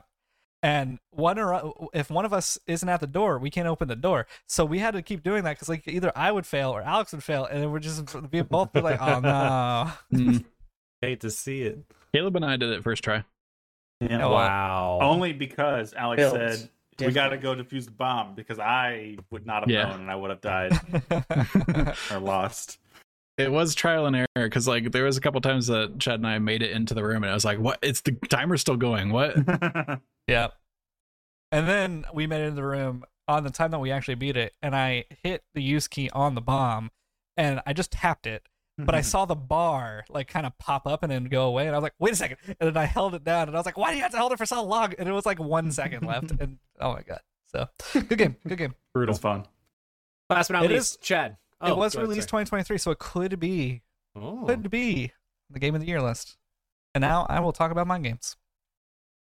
You just say no, I Caleb. did shake my head. You know what came out this year? There's no way. There's no Yeah, way it makes alright. that list. All right, so something that also came out this year that I honestly don't believe I'm putting on my game of the year list is Ghost Runner 2. I was kind of disappointed in this game. I don't know. It's Ghost Really? Runner but worse, in my opinion. Alex put it he articulated it very well of basically everything that I thought. And I don't know. It's like they added too much narrative to it, and they added too many sections that are like storyalized. Do you remember what you said? Yeah, so like the first game is like it flows together very nicely. It's like level after level after level. This game, they wanted to do this weird like home base thing. So like every time you get to the end of like a section, it pulls you back to the home base, and then you have to like walk around this little home base area and talk to different characters and get story beats and like upgrade gear. And it's like such a like pulled you out of the action moment. Like, I don't know, the first game, they just like flowed everything together. It was nonstop action. You just went straight through it, slicing dudes. And it feels like they're stopping you every 2 seconds in this game to like, right. And like the story in the first one was like, as you're going through, you know, you're a freaking ghost runner. You're Jack, right? So you're just like, without even batting an eye, skipping a beat, you're just replying while you're jumping off walls, slicing dudes, just talking to whoever's talking to you. And that's how the story was told to you. And I was like, all right, cool. Yeah, this is Ghost Runner. Like, I'm just freaking speed running this thing. And then Ghost Runner 2, the point at which I really was like, I don't know if I could play the rest of this game. I think I've gotten 80-90% of the way through. There's a section of the game where you get to a tower. And this is spoilers, but I have to say this to where I can like actually get this off my chest.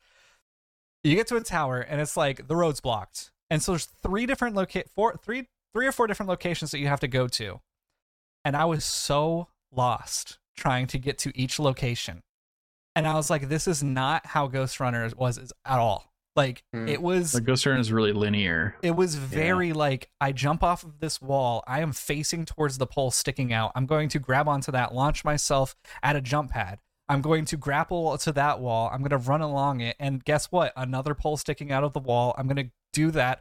There's a hole in the wall I'm about to go through. I know that because it's partially broken and it's orange. So let me smack that, slide down this thing. And now I'm like at a boss, and I'm going around a room in a circle while killing the boss.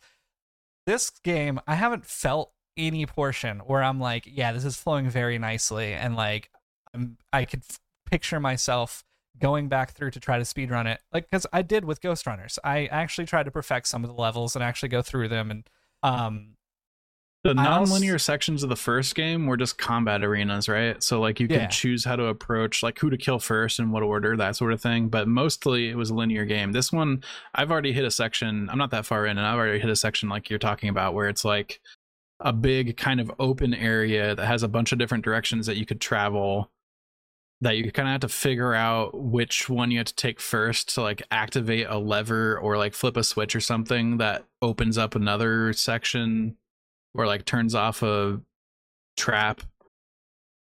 And it's kind of confusing on where you need to go. It's kind of like they added puzzles that, because I feel like there were puzzles in the first one, but they added puzzles that were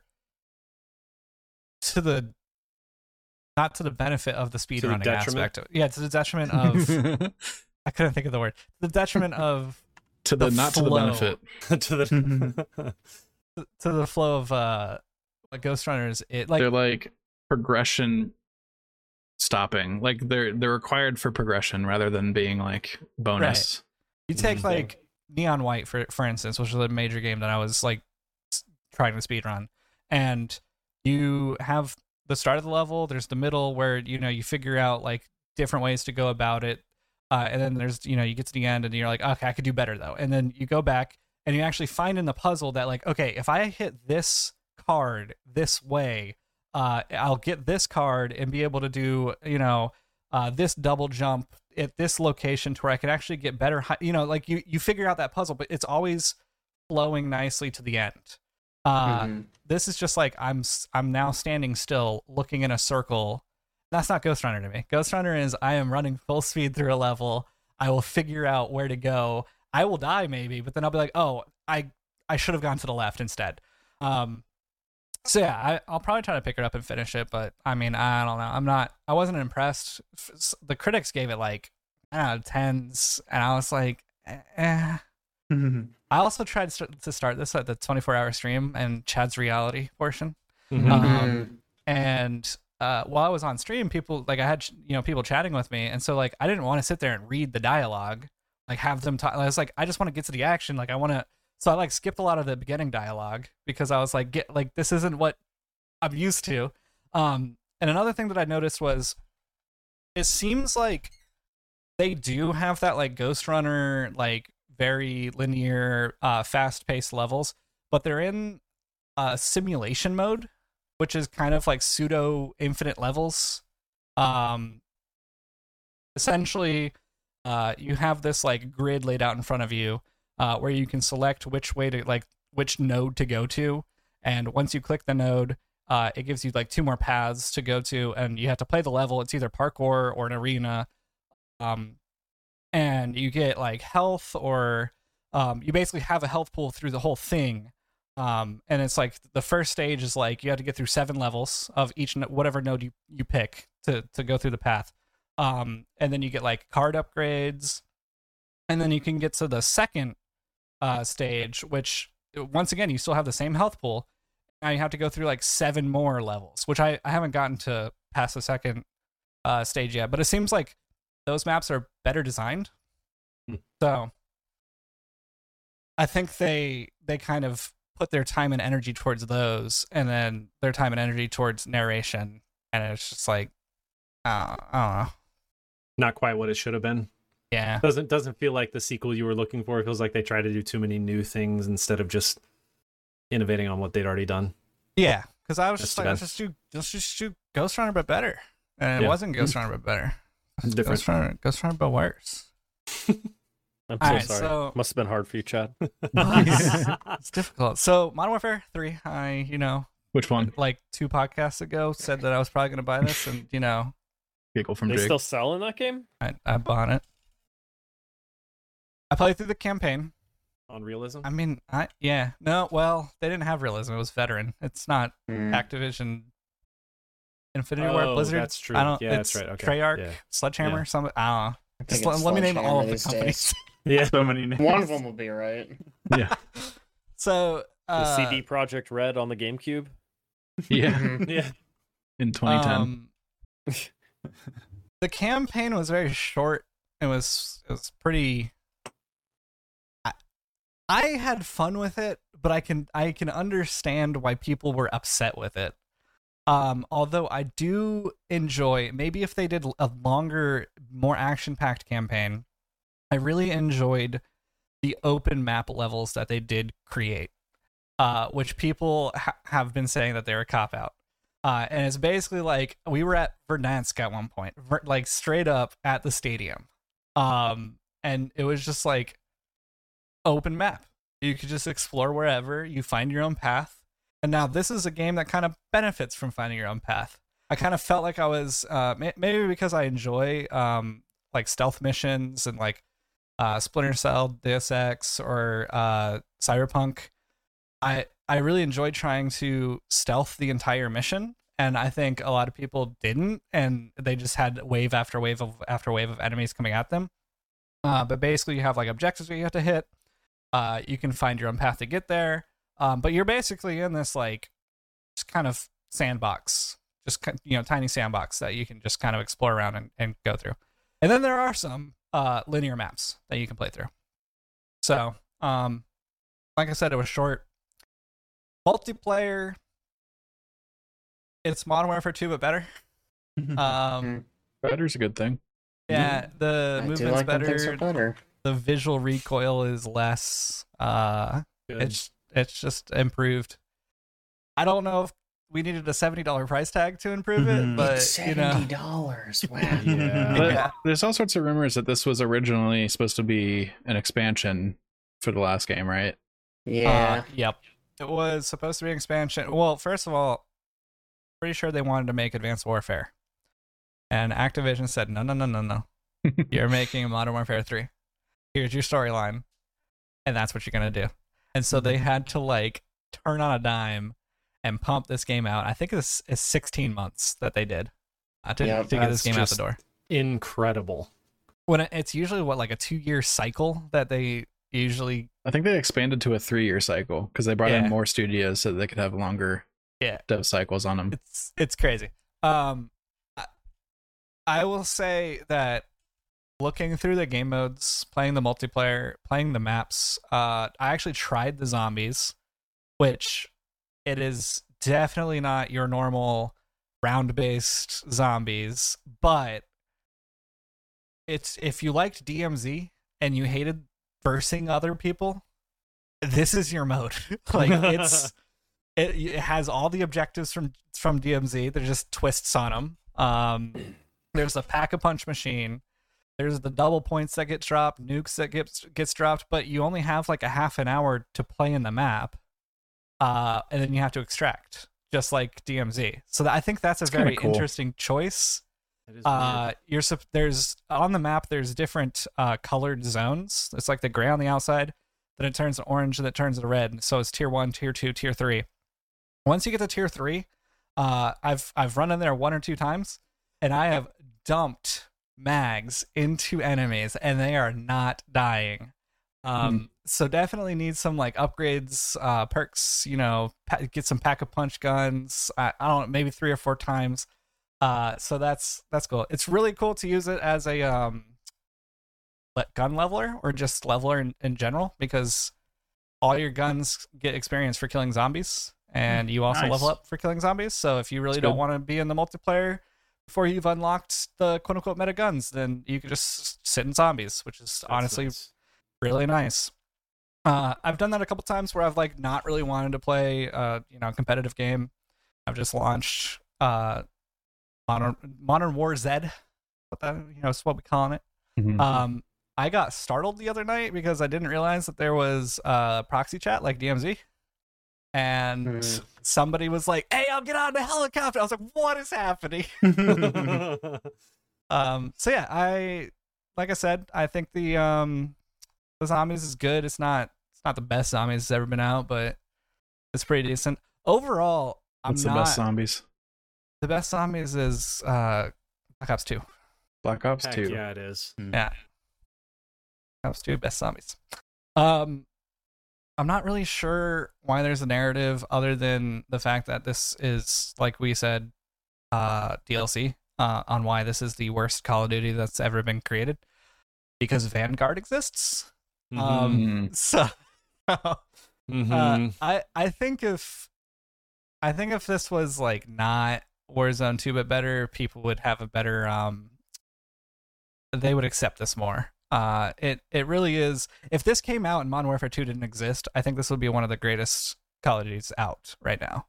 I think they would overlook the faults of Vanguard, overlook the faults of Cold War.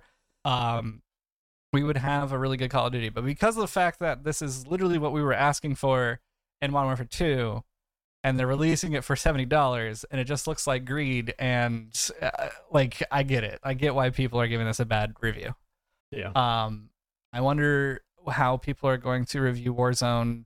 What is this going to be, 3.0? But it's still just going to be Warzone. Whenever that releases in December. December 5th, right? Yeah.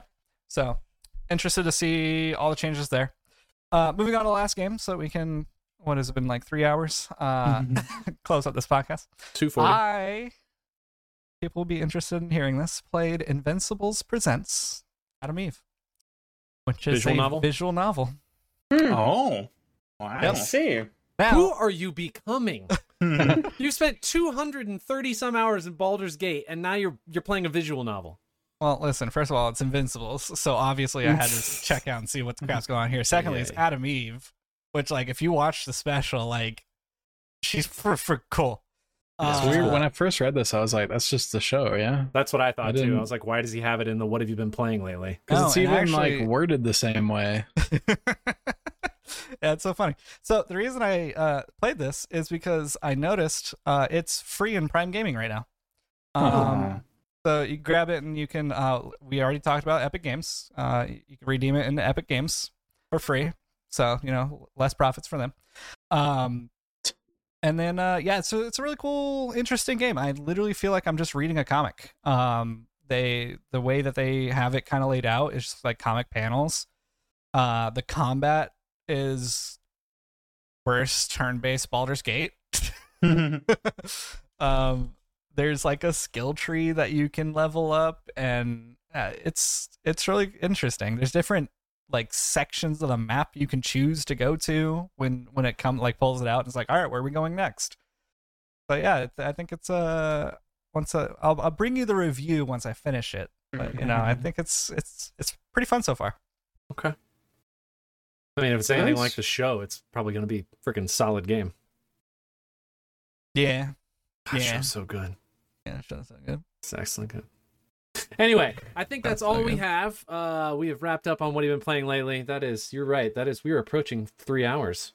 Look at us go. I'm proud. Like 40 minutes of it was the game show. game took like 45. It doesn't. But, So last time we did this, I basically took that out and made its own video of it, and then the podcast is only like an hour or it's just a little over 2 hours, like 2 hours and 5 minutes. So we need to keep going, is what you're saying. Yeah. Anybody else have any more content? Yeah, I could probably think of something. Let me think about it. It's all right. Hey, Aaron, tell me more about Ixion. That's all I could talk about the Roadhog rework. Oh my gosh. Why are you guys Never like mind, this? let's do the Ixion. We thing. gotta go Yeah. before I start talking about Ixion or the hog. No, we gotta do it. All right, see you guys. Talk to you soon. Bye. Bye. Bye. Bye.